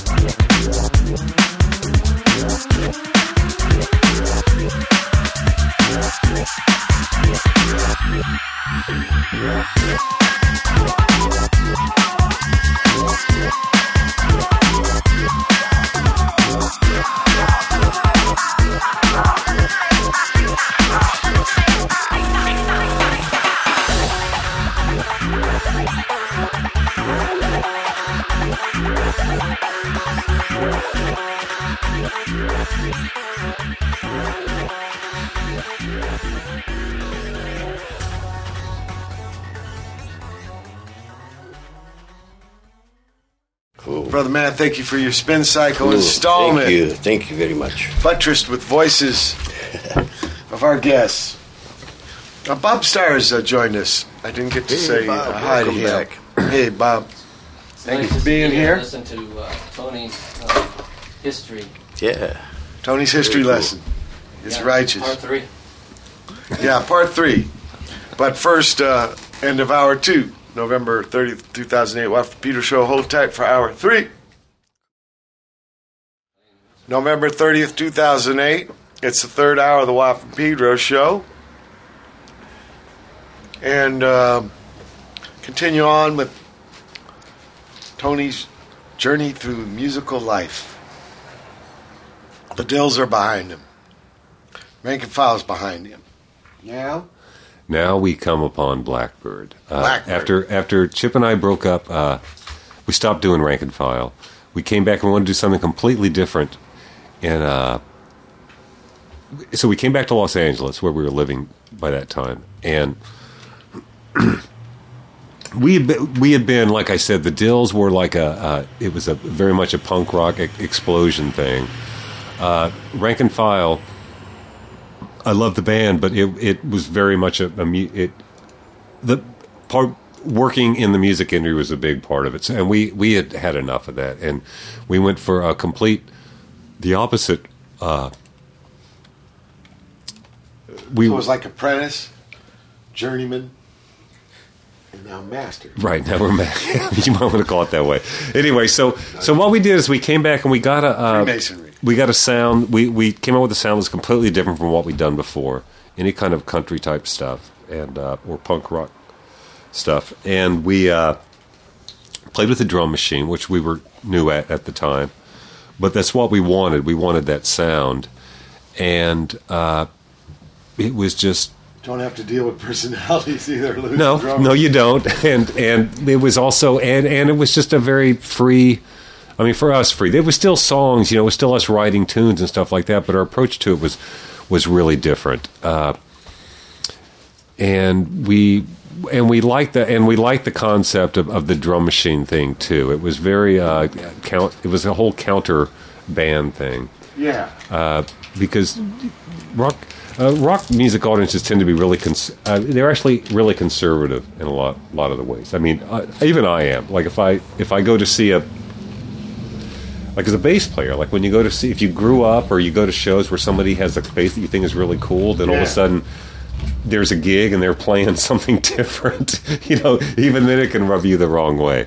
And anyway, people love to see, if they hear drums coming off a stage, they want to see a drummer.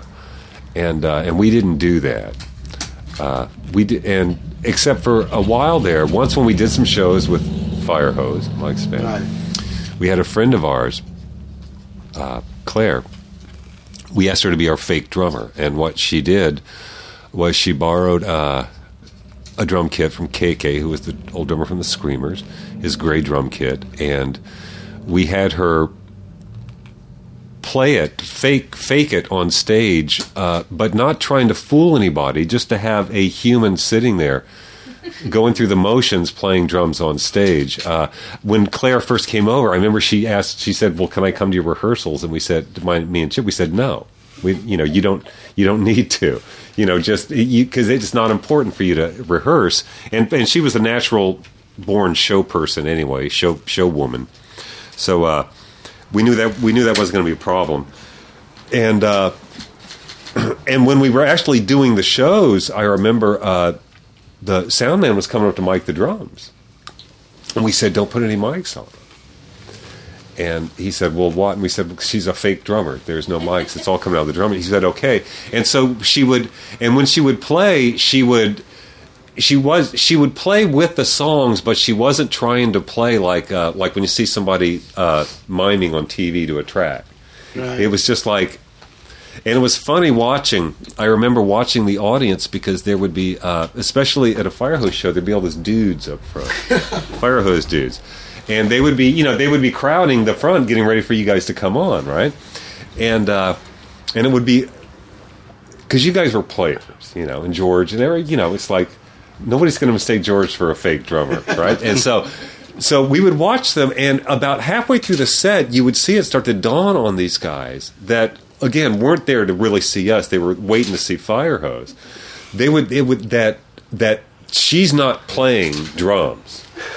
She's not, and you could see them like telling their friends. It was loud, so you couldn't hear what they were saying. But you could see their faces contorting in anger or astonishment, and guy yelling over at his friend, like pointing, going, "She's fake." And then, of course, in between songs, and we didn't pay no attention to the man behind. Yeah, we didn't normally stop a lot in between songs, but in between, you could hear like these guys going, "She's not playing, she's faking," and all this stuff. And then we say, "Well, this is our fake drummer, Claire," and it was like they felt ripped off and strange, and so because sometimes the concept is not get through. They wanted to see a real drummer. But anyway, that was a very Blackbird thing to do, very Blackbirdian. And Blackbird was a band that Chip and I had we had that band for a long time. Yeah. It was a real fun band. We made 2 albums and recorded some other stuff. And that was just a real fun band to be in, mostly because there were just absolutely no expectations for anything. It was just what it was. And there was a time when business people started actually to come around, because we actually started doing sort of well in town here, and we had this one song called "Time to Go." It's a Blackbird version of a blues song, and it's about, when we would play it live, it would be about 11 minutes long, and it was just Chip playing this riff and me singing, and no bass, and then the Chip's guitar break, and bring in the drum machine. Then the drum machine stops, more guitar break, and it was it was like a signature song to the people that liked us, but to those that didn't care about us, it was like guaranteed to drive them up the wall.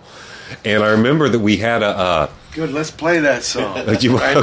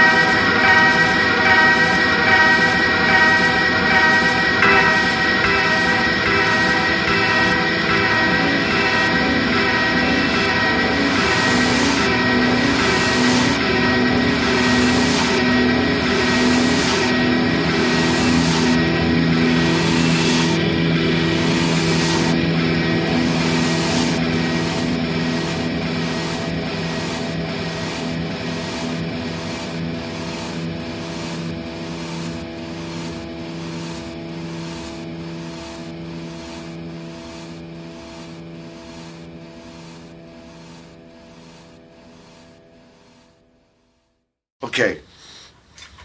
Tony, you were saying about the Shecky.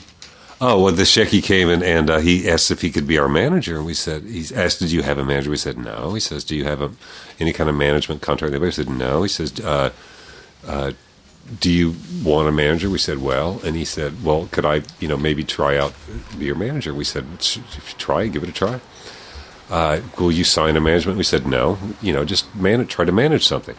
And so one night we were playing Raji's, and Raji's, and Raji's no longer because of the earthquake, right? And Raji's was a great fun place to play, but it was a real shithole. It was. Do you know what? Before it was called that, it was called the King's Palace. It's an even better name for it. Yeah, and it had like puffy stuff hanging off the roof. Yeah, but it was. But Raji's was a blast to play. Anyway, and so we're playing Raji's, and he goes, I'm making this night a showcase for you. And we're going, what? Showcase? He goes, what? And so he said, yeah, I'm bringing some industry people down. We go, okay, bring industry people down to Raji's. All right.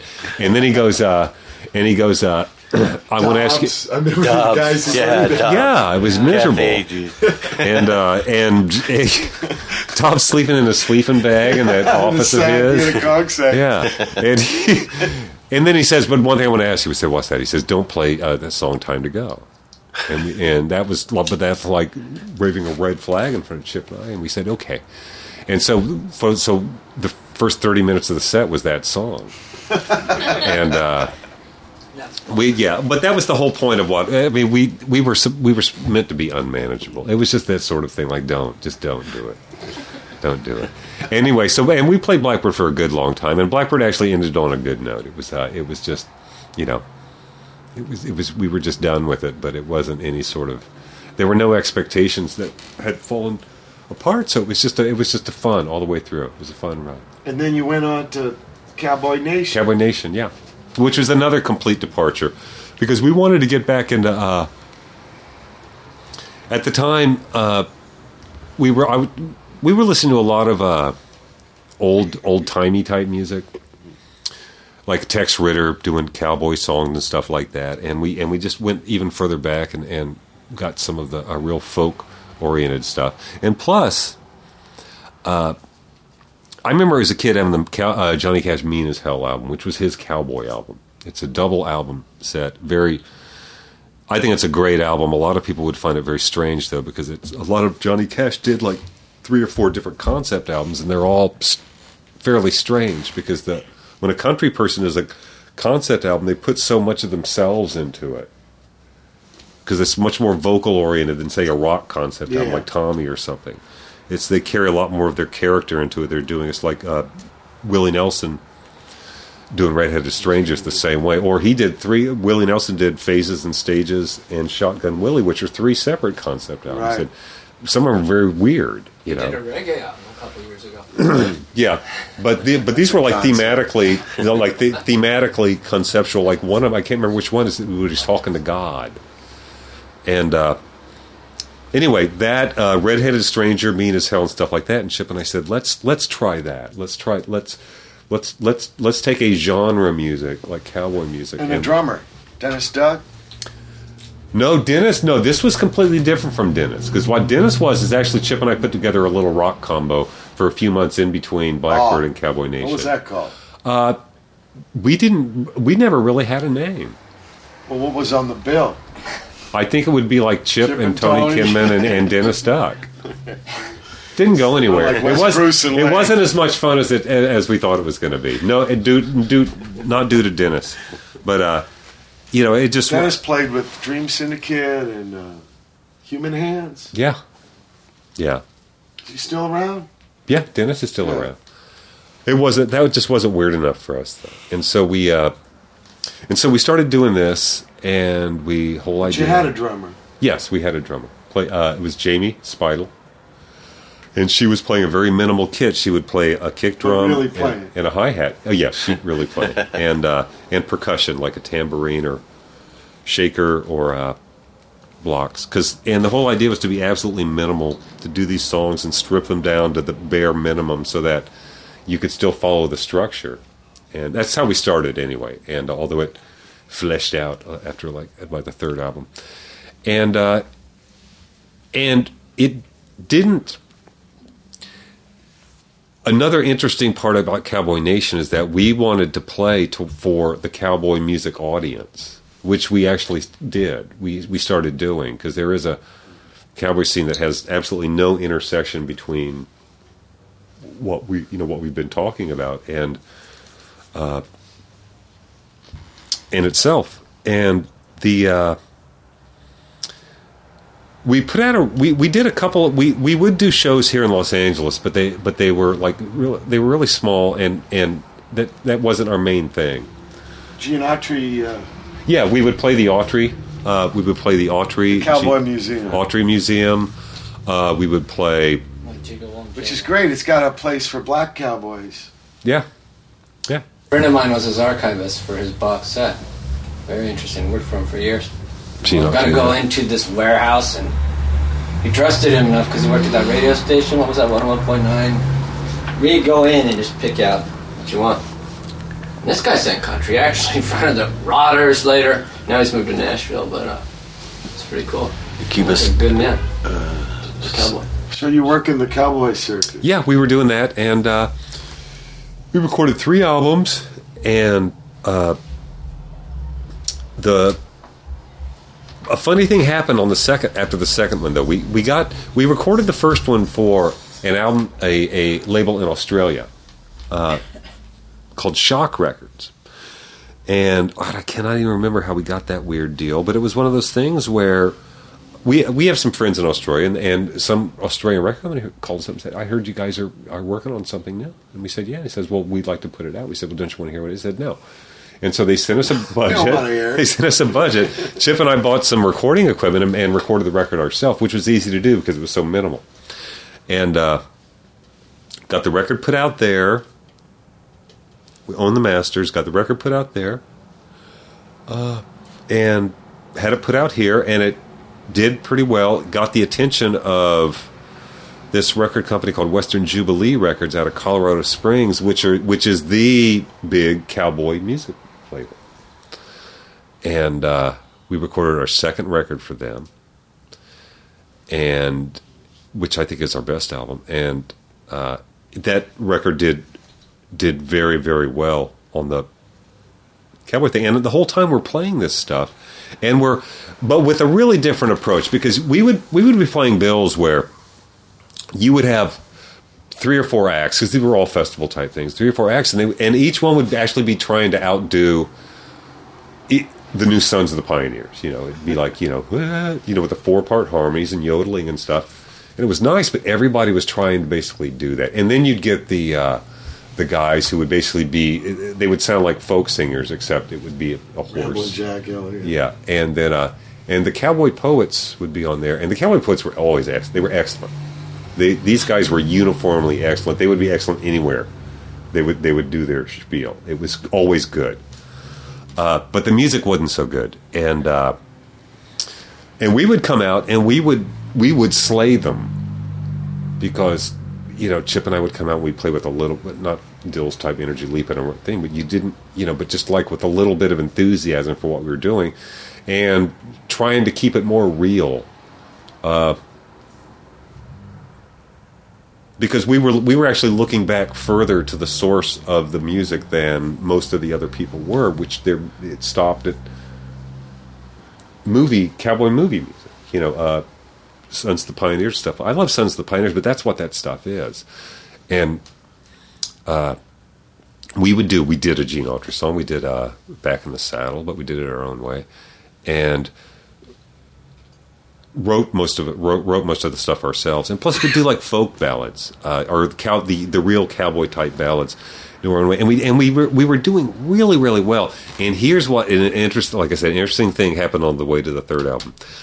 Western Jubilee, who was a record company, is like I said, it was the biggest distributor and producer of cowboy music, which it got in all the specialty stores. It got on all the, all the genre type marketing. It had prime placement. And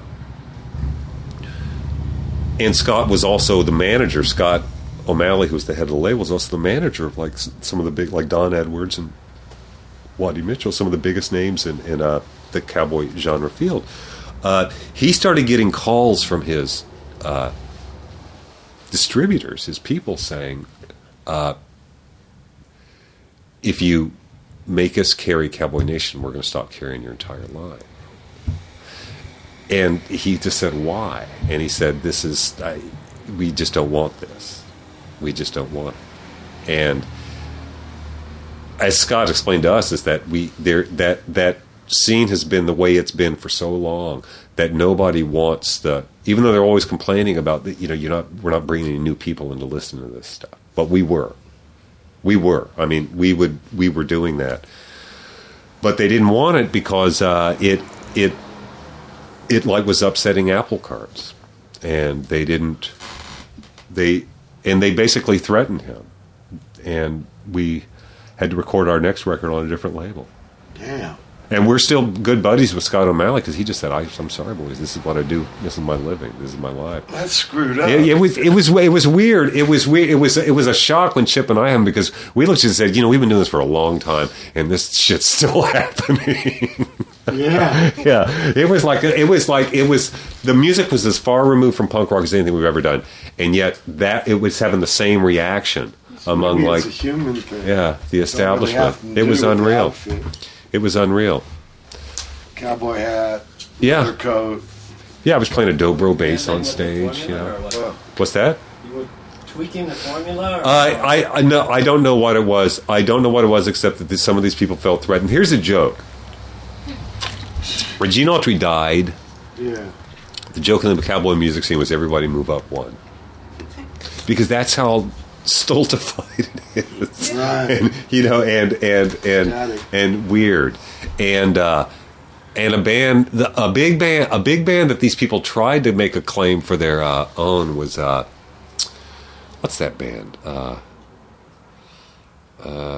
Big Parliament?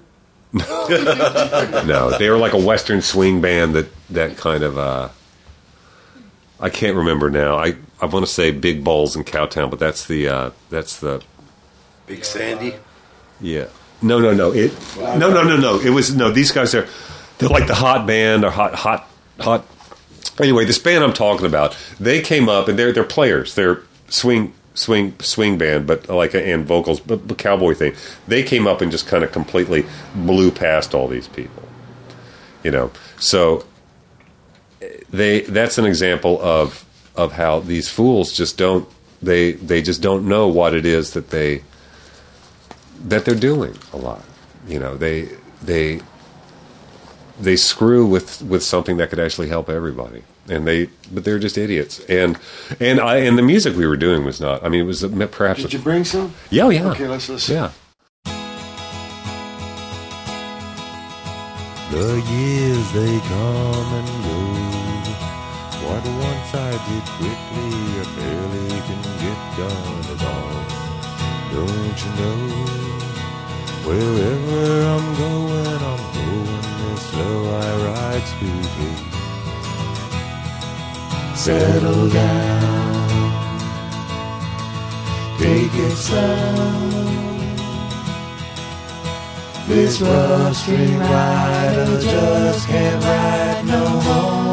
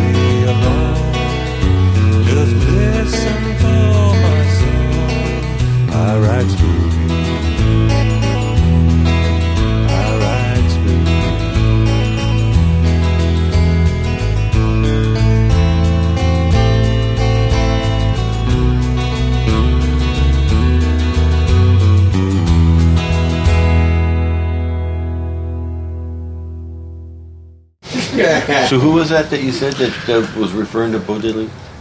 Well, when he died... hold on a second. That was Spooky by Cowboy Nation. Now, we're picking up on a conversation that was going on while that was playing about Bo Diddley. Yeah. And Gene Autry. Yeah, and while I was playing Quicksilver when Bo Diddley died, thinking I always loved that Happy Trails record. Well, anyways, I heard an interview with George Thorogood, who owes everything to Bo Diddley, and Bo finally confided in that the Bo Diddley beat wasn't something out of the projects in Chicago or anything like that. No. He was trying to do, when he first started to play, a straightforward version of the Gene Autry song called My Jingle Won't Jangle. I thought he was from Mississippi. And could be, but East St. Louis, I don't know, whatever it was. But anyways, in his inability to play that song, he stumbled upon this beat. because, he just couldn't play that song, My Jingle One Jingle. Yeah, he's trying to play along to a cowboy song. Yeah, and so he ended up with that beat. And pretty interesting. The people who don't know what they're doing can be innovators. Right. That's right. The old joke is... They don't get the credit, but, sometimes they don't get the credit. Someone else takes that and runs with it. But the influencers, like the Velvet Underground... And but it was almost like exciting to know that you can still have that effect on people, But anyway, so we rub 'em raw. Yeah, so Cowboy Nation made 3 records, and then Chip decided, this is just a few years ago, that he was through with it, and so for the first time since we started playing as kids together, we went our separate ways. Yeah, that's a trip. Mm-hmm. We didn't get into when you guys started. You had Jeff singing. Yeah. Jeff leaves. You guys sing. Yeah. And you've sang ever since. Yeah. Yeah. It started off with Chip mostly singing, because I just wanted to be the bass player. I wanted to be the beginning of the dils. Yeah. Because I was wondering about when Rank and File you brought in later. Yeah. Should have asked it during that time, but it was going through my mind. But you end up singing a lot of Rank and File. Yeah. Yeah, and now in Los Trendy I sing all. Yeah, let's get to Los Trendy. Okay. So Chip quit with Cowboy Nation. Mm-hmm. And then you start this band, Los Trendy. Yeah. Which I like. I got to see in Sun Valley. Tiny. Yeah. Amps. Little, tiny drum toy set. kit. No, that was a special. Miniatures. That was for Chang on drums. That was a special Lucifer Chang on presentation. drums. That is not the real You're onto something there. presentation. Tiny. Okay, you guys saw a special presentation for that evening only. Yeah. By popular demand, the Now, tiny amps, tiny also sound. special about Los Trendy, you're not on bass. No, I switched over to guitar because what happened is that I didn't really want to get a guitar player. I played with Chip, I played with other people, and I thought, well, I'm going to learn how to play guitar. And because I had never learned how to play guitar. I learned some chords enough to write some songs and put some stuff together. But I never played guitar well enough to play it in front of people. And some might think I still don't. But No, you play good. But so I taught myself, and Peek has to say bye. bye, Pete. So long. Nice to Happy meet you. trails. Oh, you sue me. Okay. So, And so I get Christy Wedge. I asked, I'm playing one night guitar. Christy Wedge. Yeah, and she says, "Can I?" Bye, Morgan. She goes. I want to play something. I said, "Well, I'll teach you how to play bass." Yeah. And so, taught her to play bass. She's left-handed. At first, I started teaching her bass. right-handed. Vino Well, bass. she got the Hofner, and we started learning right-handed. She said, "Well, I'm ambidextrous," and so she learned how to play right-handed. And then finally, I just kind of went, there's just a little bit of something not happening there. So we got her left-handed, and basically had to learn all over again. But she snapped to it, got good, and got. Kay's left-handed, but she plays right-handed because she thought this hand was supposed to be the fretting hand was. Well, you would think that. You would think that, but it doesn't. It doesn't really work that way. Anyone that's ambidextrous is left-handed. There's a reason a one-arm bandit is on the right side, because that's all you guys can do. Seriously, no one's supposed to be born left-handed. Something is awry. We'll save that for another. Yeah, left is. I hit better with my left. In Italian, it's sinister. Sinister, yeah. And that's why a lot of people will whack with the metal ruler to write with the other hand, but not a good idea. Anyone has kids right means correct. If anyone has just had kids out there, don't do it. Or droid, French droid. Educationally. Droid. French is what for right? Yeah, and Gauche for left. Yeah, see, so there you go. Ooh, bad. It's screwed up. Yeah, it's, more eugenics. And we got but it runs in the family. How many left-handed people are in your family? Yeah, I know. Well, then go 3. with it. Yeah.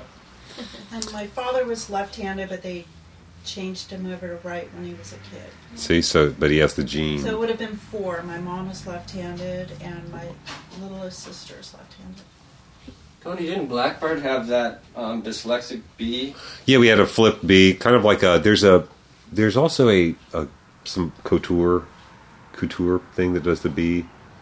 Yeah, we did. The left-hander notices that because it's exactly the only way I could work with.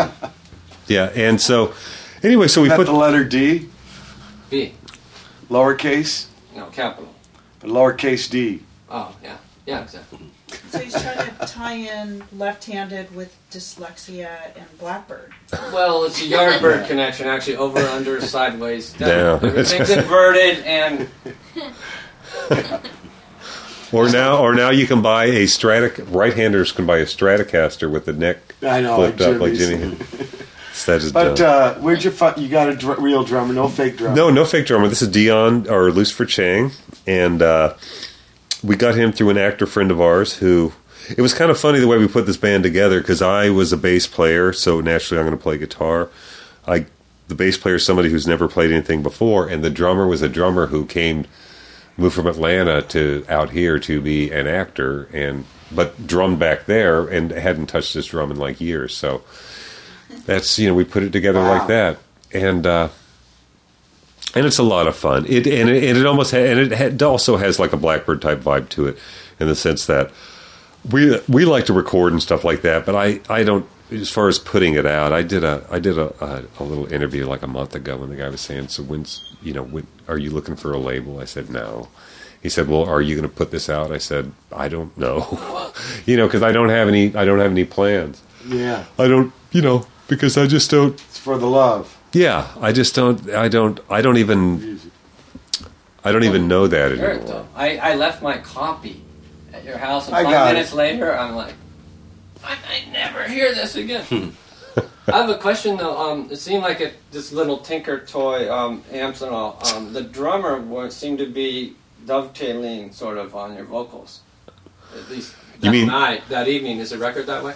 You mean singing along with me? Singing along, almost in a dovetail way. Oh yeah. Not harmony. It was almost like they were merging together. Maybe it was the. There's some parts where we sing almost like unison, yeah. And there's some parts where he does sing harmony. But that's just the way we do it. Well, it sounded really good. Bob was digging. You're an innovator. Uh-huh. You're an innovator. I want you to put your stuff in a time capsule and give the rights to me, and I'll put it out 20 years from now. And I'll send the royalties to your kids. That's what he was saying at the gig. He says, Tony's always ahead of everyone. Yeah. I don't know about that. I think things are moving pretty quick in music nowadays. I can't keep up with stuff. I hear a lot of stuff nowadays, and the way I like to hear stuff nowadays, it's like we were mentioning during the while Matt was mixing, was that the having a chat is that the stuff that you kind of hold closest to your heart is the stuff you grew up with, Sentimental. Yeah, well, it almost sometimes it just sounds the best to you. You're kind of going, yeah, it's working so buttons. much better. Yeah, there's emotion, there's times and place, there's a time and place association, there's everything in it. Puppet strings tied to your feelings. Yeah, and that's right. Who's got the other end of the string though? The prefrontal cortex. Yeah. Like the sin of smell is it takes you back to that moment that you tie it to, whether it was a broken love affair or whatever, and you're there. Uh-huh. Oh, and you always and all want those to be emotions are back and vibrant, and of course, more. Well, we had spent Thanksgiving out at Christy's sister's out in Corona, and Kim, her other sister, was riding with us, and her MP3 she had a "Wishing and a Hoping," that song, "Wishing and a Hoping," and that song came on, and I instantly remembered the very first time I ever heard that song in my life. I was living in South Carolina, and I was listening to that radio station, and that song came on, and the sound was just there, and it's still there, and it's still, that song comes on, and my ear I've heard that about people that are losing their hearing a lot of times, is that when they listen to music that they know, even though they can't hear most of it anymore, their memory is filling in. They can't listen to new music. They can't do that with new music. But when they hear something they know, their memory fills it in, and they're actually hearing it, even though there's no reason why they should be. But there's nothing in their ear that's letting them hear more than what they're actually hearing, but their memory is plugging it in for them. Kind of Pavlov.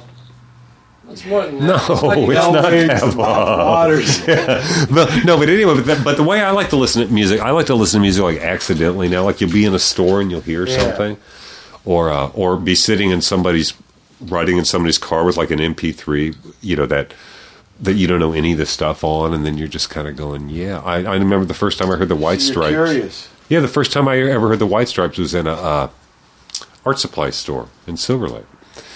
I thought they sounded like the Buzzcocks. Somebody said, that was that first song, that first hit it sounded like the Buzzcocks to me. And I said, who's this? They go, this is the White Stripes. And I said, well, that sounds like the Buzzcocks. Of course, their stuff doesn't sound like the Buzzcocks.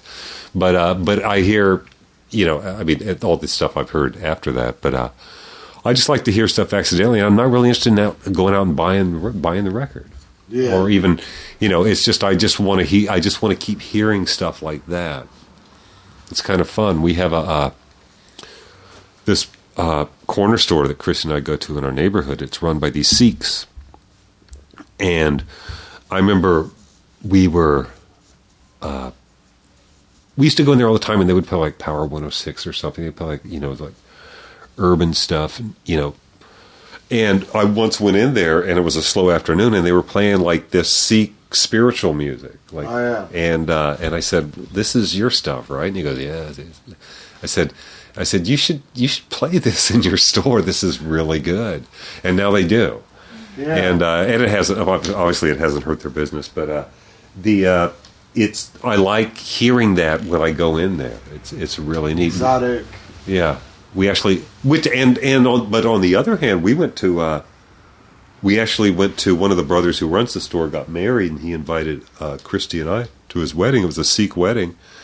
And at the reception, they had these Sikh DJs, I guess, for the community. There's a large Sikh community here. And it was just like, I guess it's the pop, Indian pop music. It was like the same beat. It's the same beat you hear like at any American club, yeah. With the singing over it, singing's a different language, and some of the chord changes will be different and stuff like that. But it's basically, and you're just kind of going, this isn't like, I wanted something a little more exotic, being walking. I want to walk into a Sikh wedding and see, swords and everything. But and somebody singing this music, or at least a recording of the music. But it was like, they wanted to dance. It was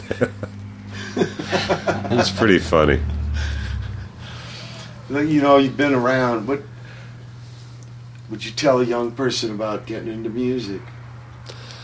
What would I say? That's what Watt said. I would say, do it. You can start off doing it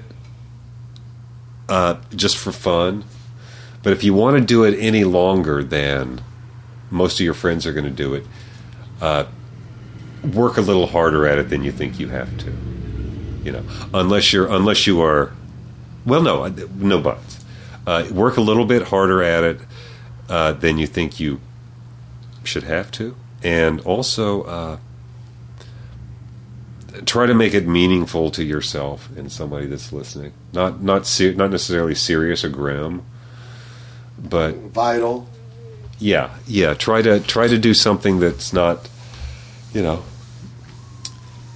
Try to do something where you're not going to try to fool somebody into thinking that it's something that, it's not. It's difficult. I don't like to give advice to people except like generic encouragement, because if I don't actually like something, I would never want to be like your counselor that you started the show off with, to go, I don't think you got it, so don't waste your time. I never want to say that to somebody, even if I thought it. No, but I was thinking of, there must be some positive wisdoms out of all the hells. But maybe folks just got to go through those. Hey, I knew all the stories when I started.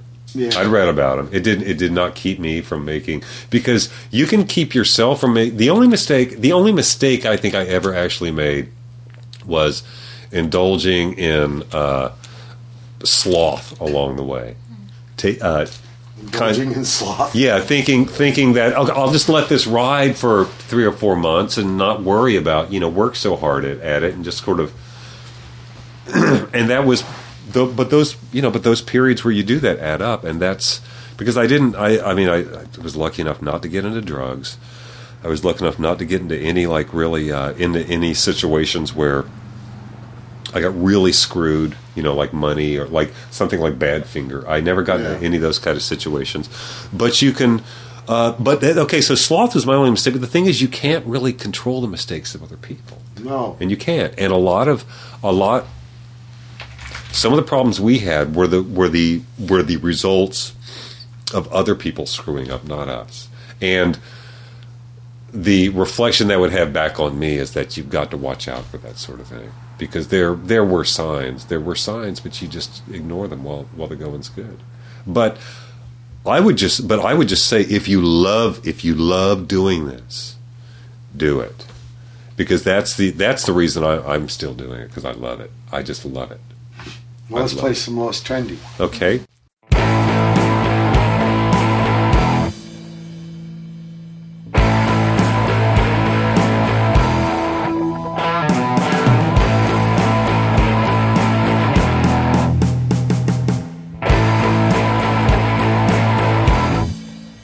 I'm a Santa with a sack, get away and leave no track. What I do has a long tradition, lot of accusations, very few convictions.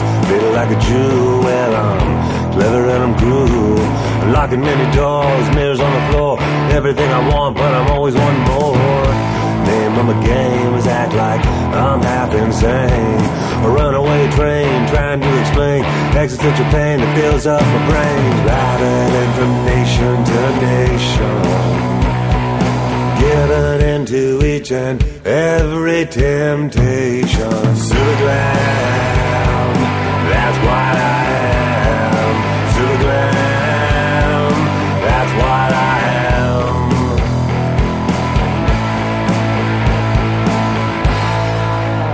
Silver tights look good under colored lights. I'm thinking that I might treat you right. Gonna find an undiscovered appetite. Hey, young dudes with your red wine and quaaludes, you're beautiful and rude and in the mood. I gotta say, I really like your attitude. Riding from nation to nation, given into each and every temptation. Superglam, that's what I am. Superglam, that's what I am. Superglam, that's what I am. Superglam, that's what I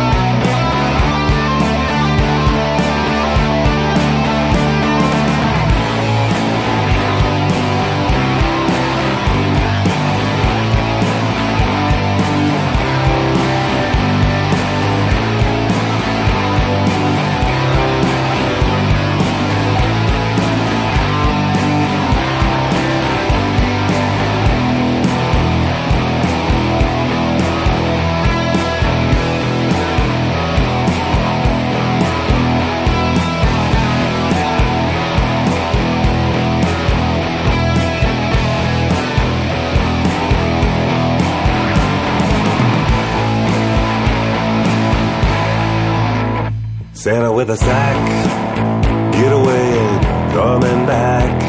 What I do has a long tradition, a lot of accusations, very few convictions. Feel like a Jew, well I'm clever and I'm cruel.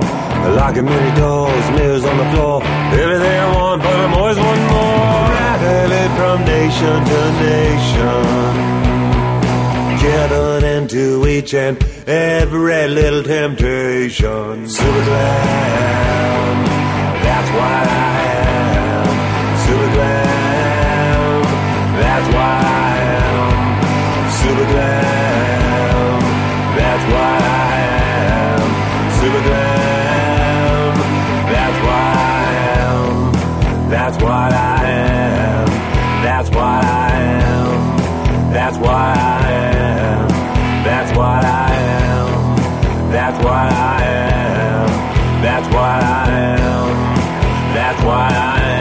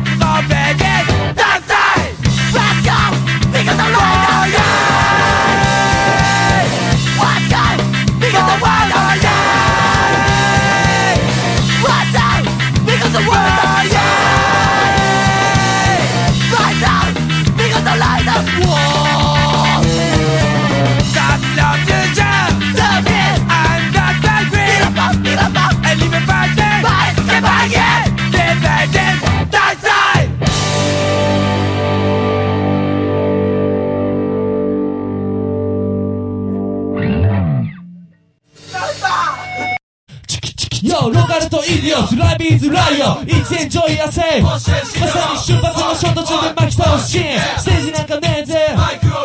ロガルとイディオツ Life is liar, it's enjoy yourself.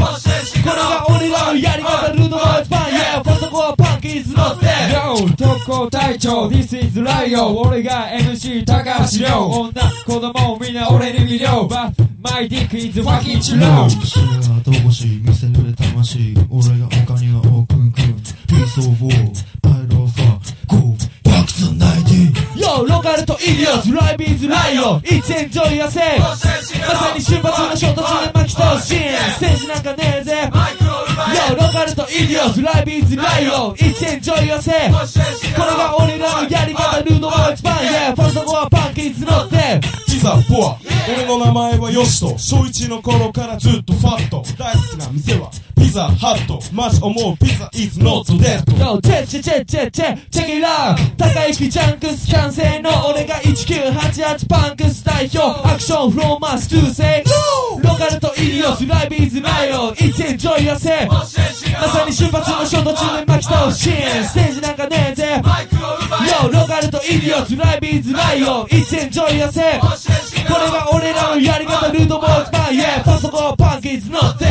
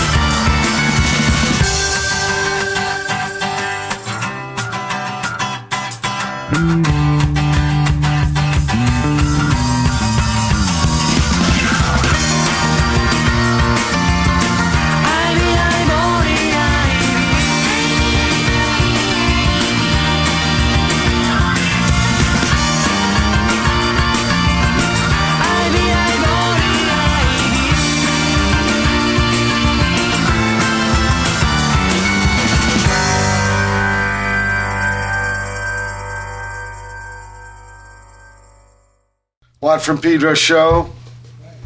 We started our final chunk of music. Not a lot of music, a lot of good spiel from Tony. Cool spiel. Thank you so much, Tony.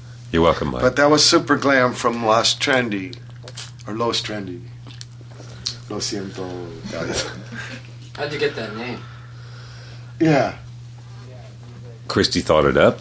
We were discussing names, and all the good ones have been taken, like the Dils and Blackbird, Rank and File, and the pity fur. Yeah, the pity fur. No. Well, what it was is that we were sitting and I don't know how we got trendy, but we got Los Trendy by the thing about. Imagine it was like a DJ on like a Bonda station, Spanish Bonda station, going like. Los Trendy, you know, one of those things. And yeah, because you bring in the... Yeah, with the echo and everything. And plus the band is not trendy. We're not trendy well, that's at the all. Thing. You're always the antithesis. So it's ironic. Yeah. That and then we heard Duck Missile Freak by the Yellow Gang. Rockltz Idiots theme part 2 by Rockltz Idiots. And finally, Ivory by Hideki Kaji. Tony... Yeah. Christy. Yes. Thank you so much for coming on the show. Talia, make another repeat. Bob. Of course. Noise in the background. Brother Matt. Aiden Abedin. Thank you, Matt. Well, nice to have you guys here. The Watt from Pedro Show. I've always wanted to have you on my show. I mean, or almost 180 shows, and finally, I get Tony Kinman as my guest. Have me back and I'll interview you. Okay. Here, that's why. Thanks so much, though, and good luck with Los Trendy. Thank you, Michael. Can't wait till you play again. I had to miss your last one because I was playing. So anyway, it's been November 30th, 2008 edition of Watt from Pedro Show. Keep your powder dry. That's right.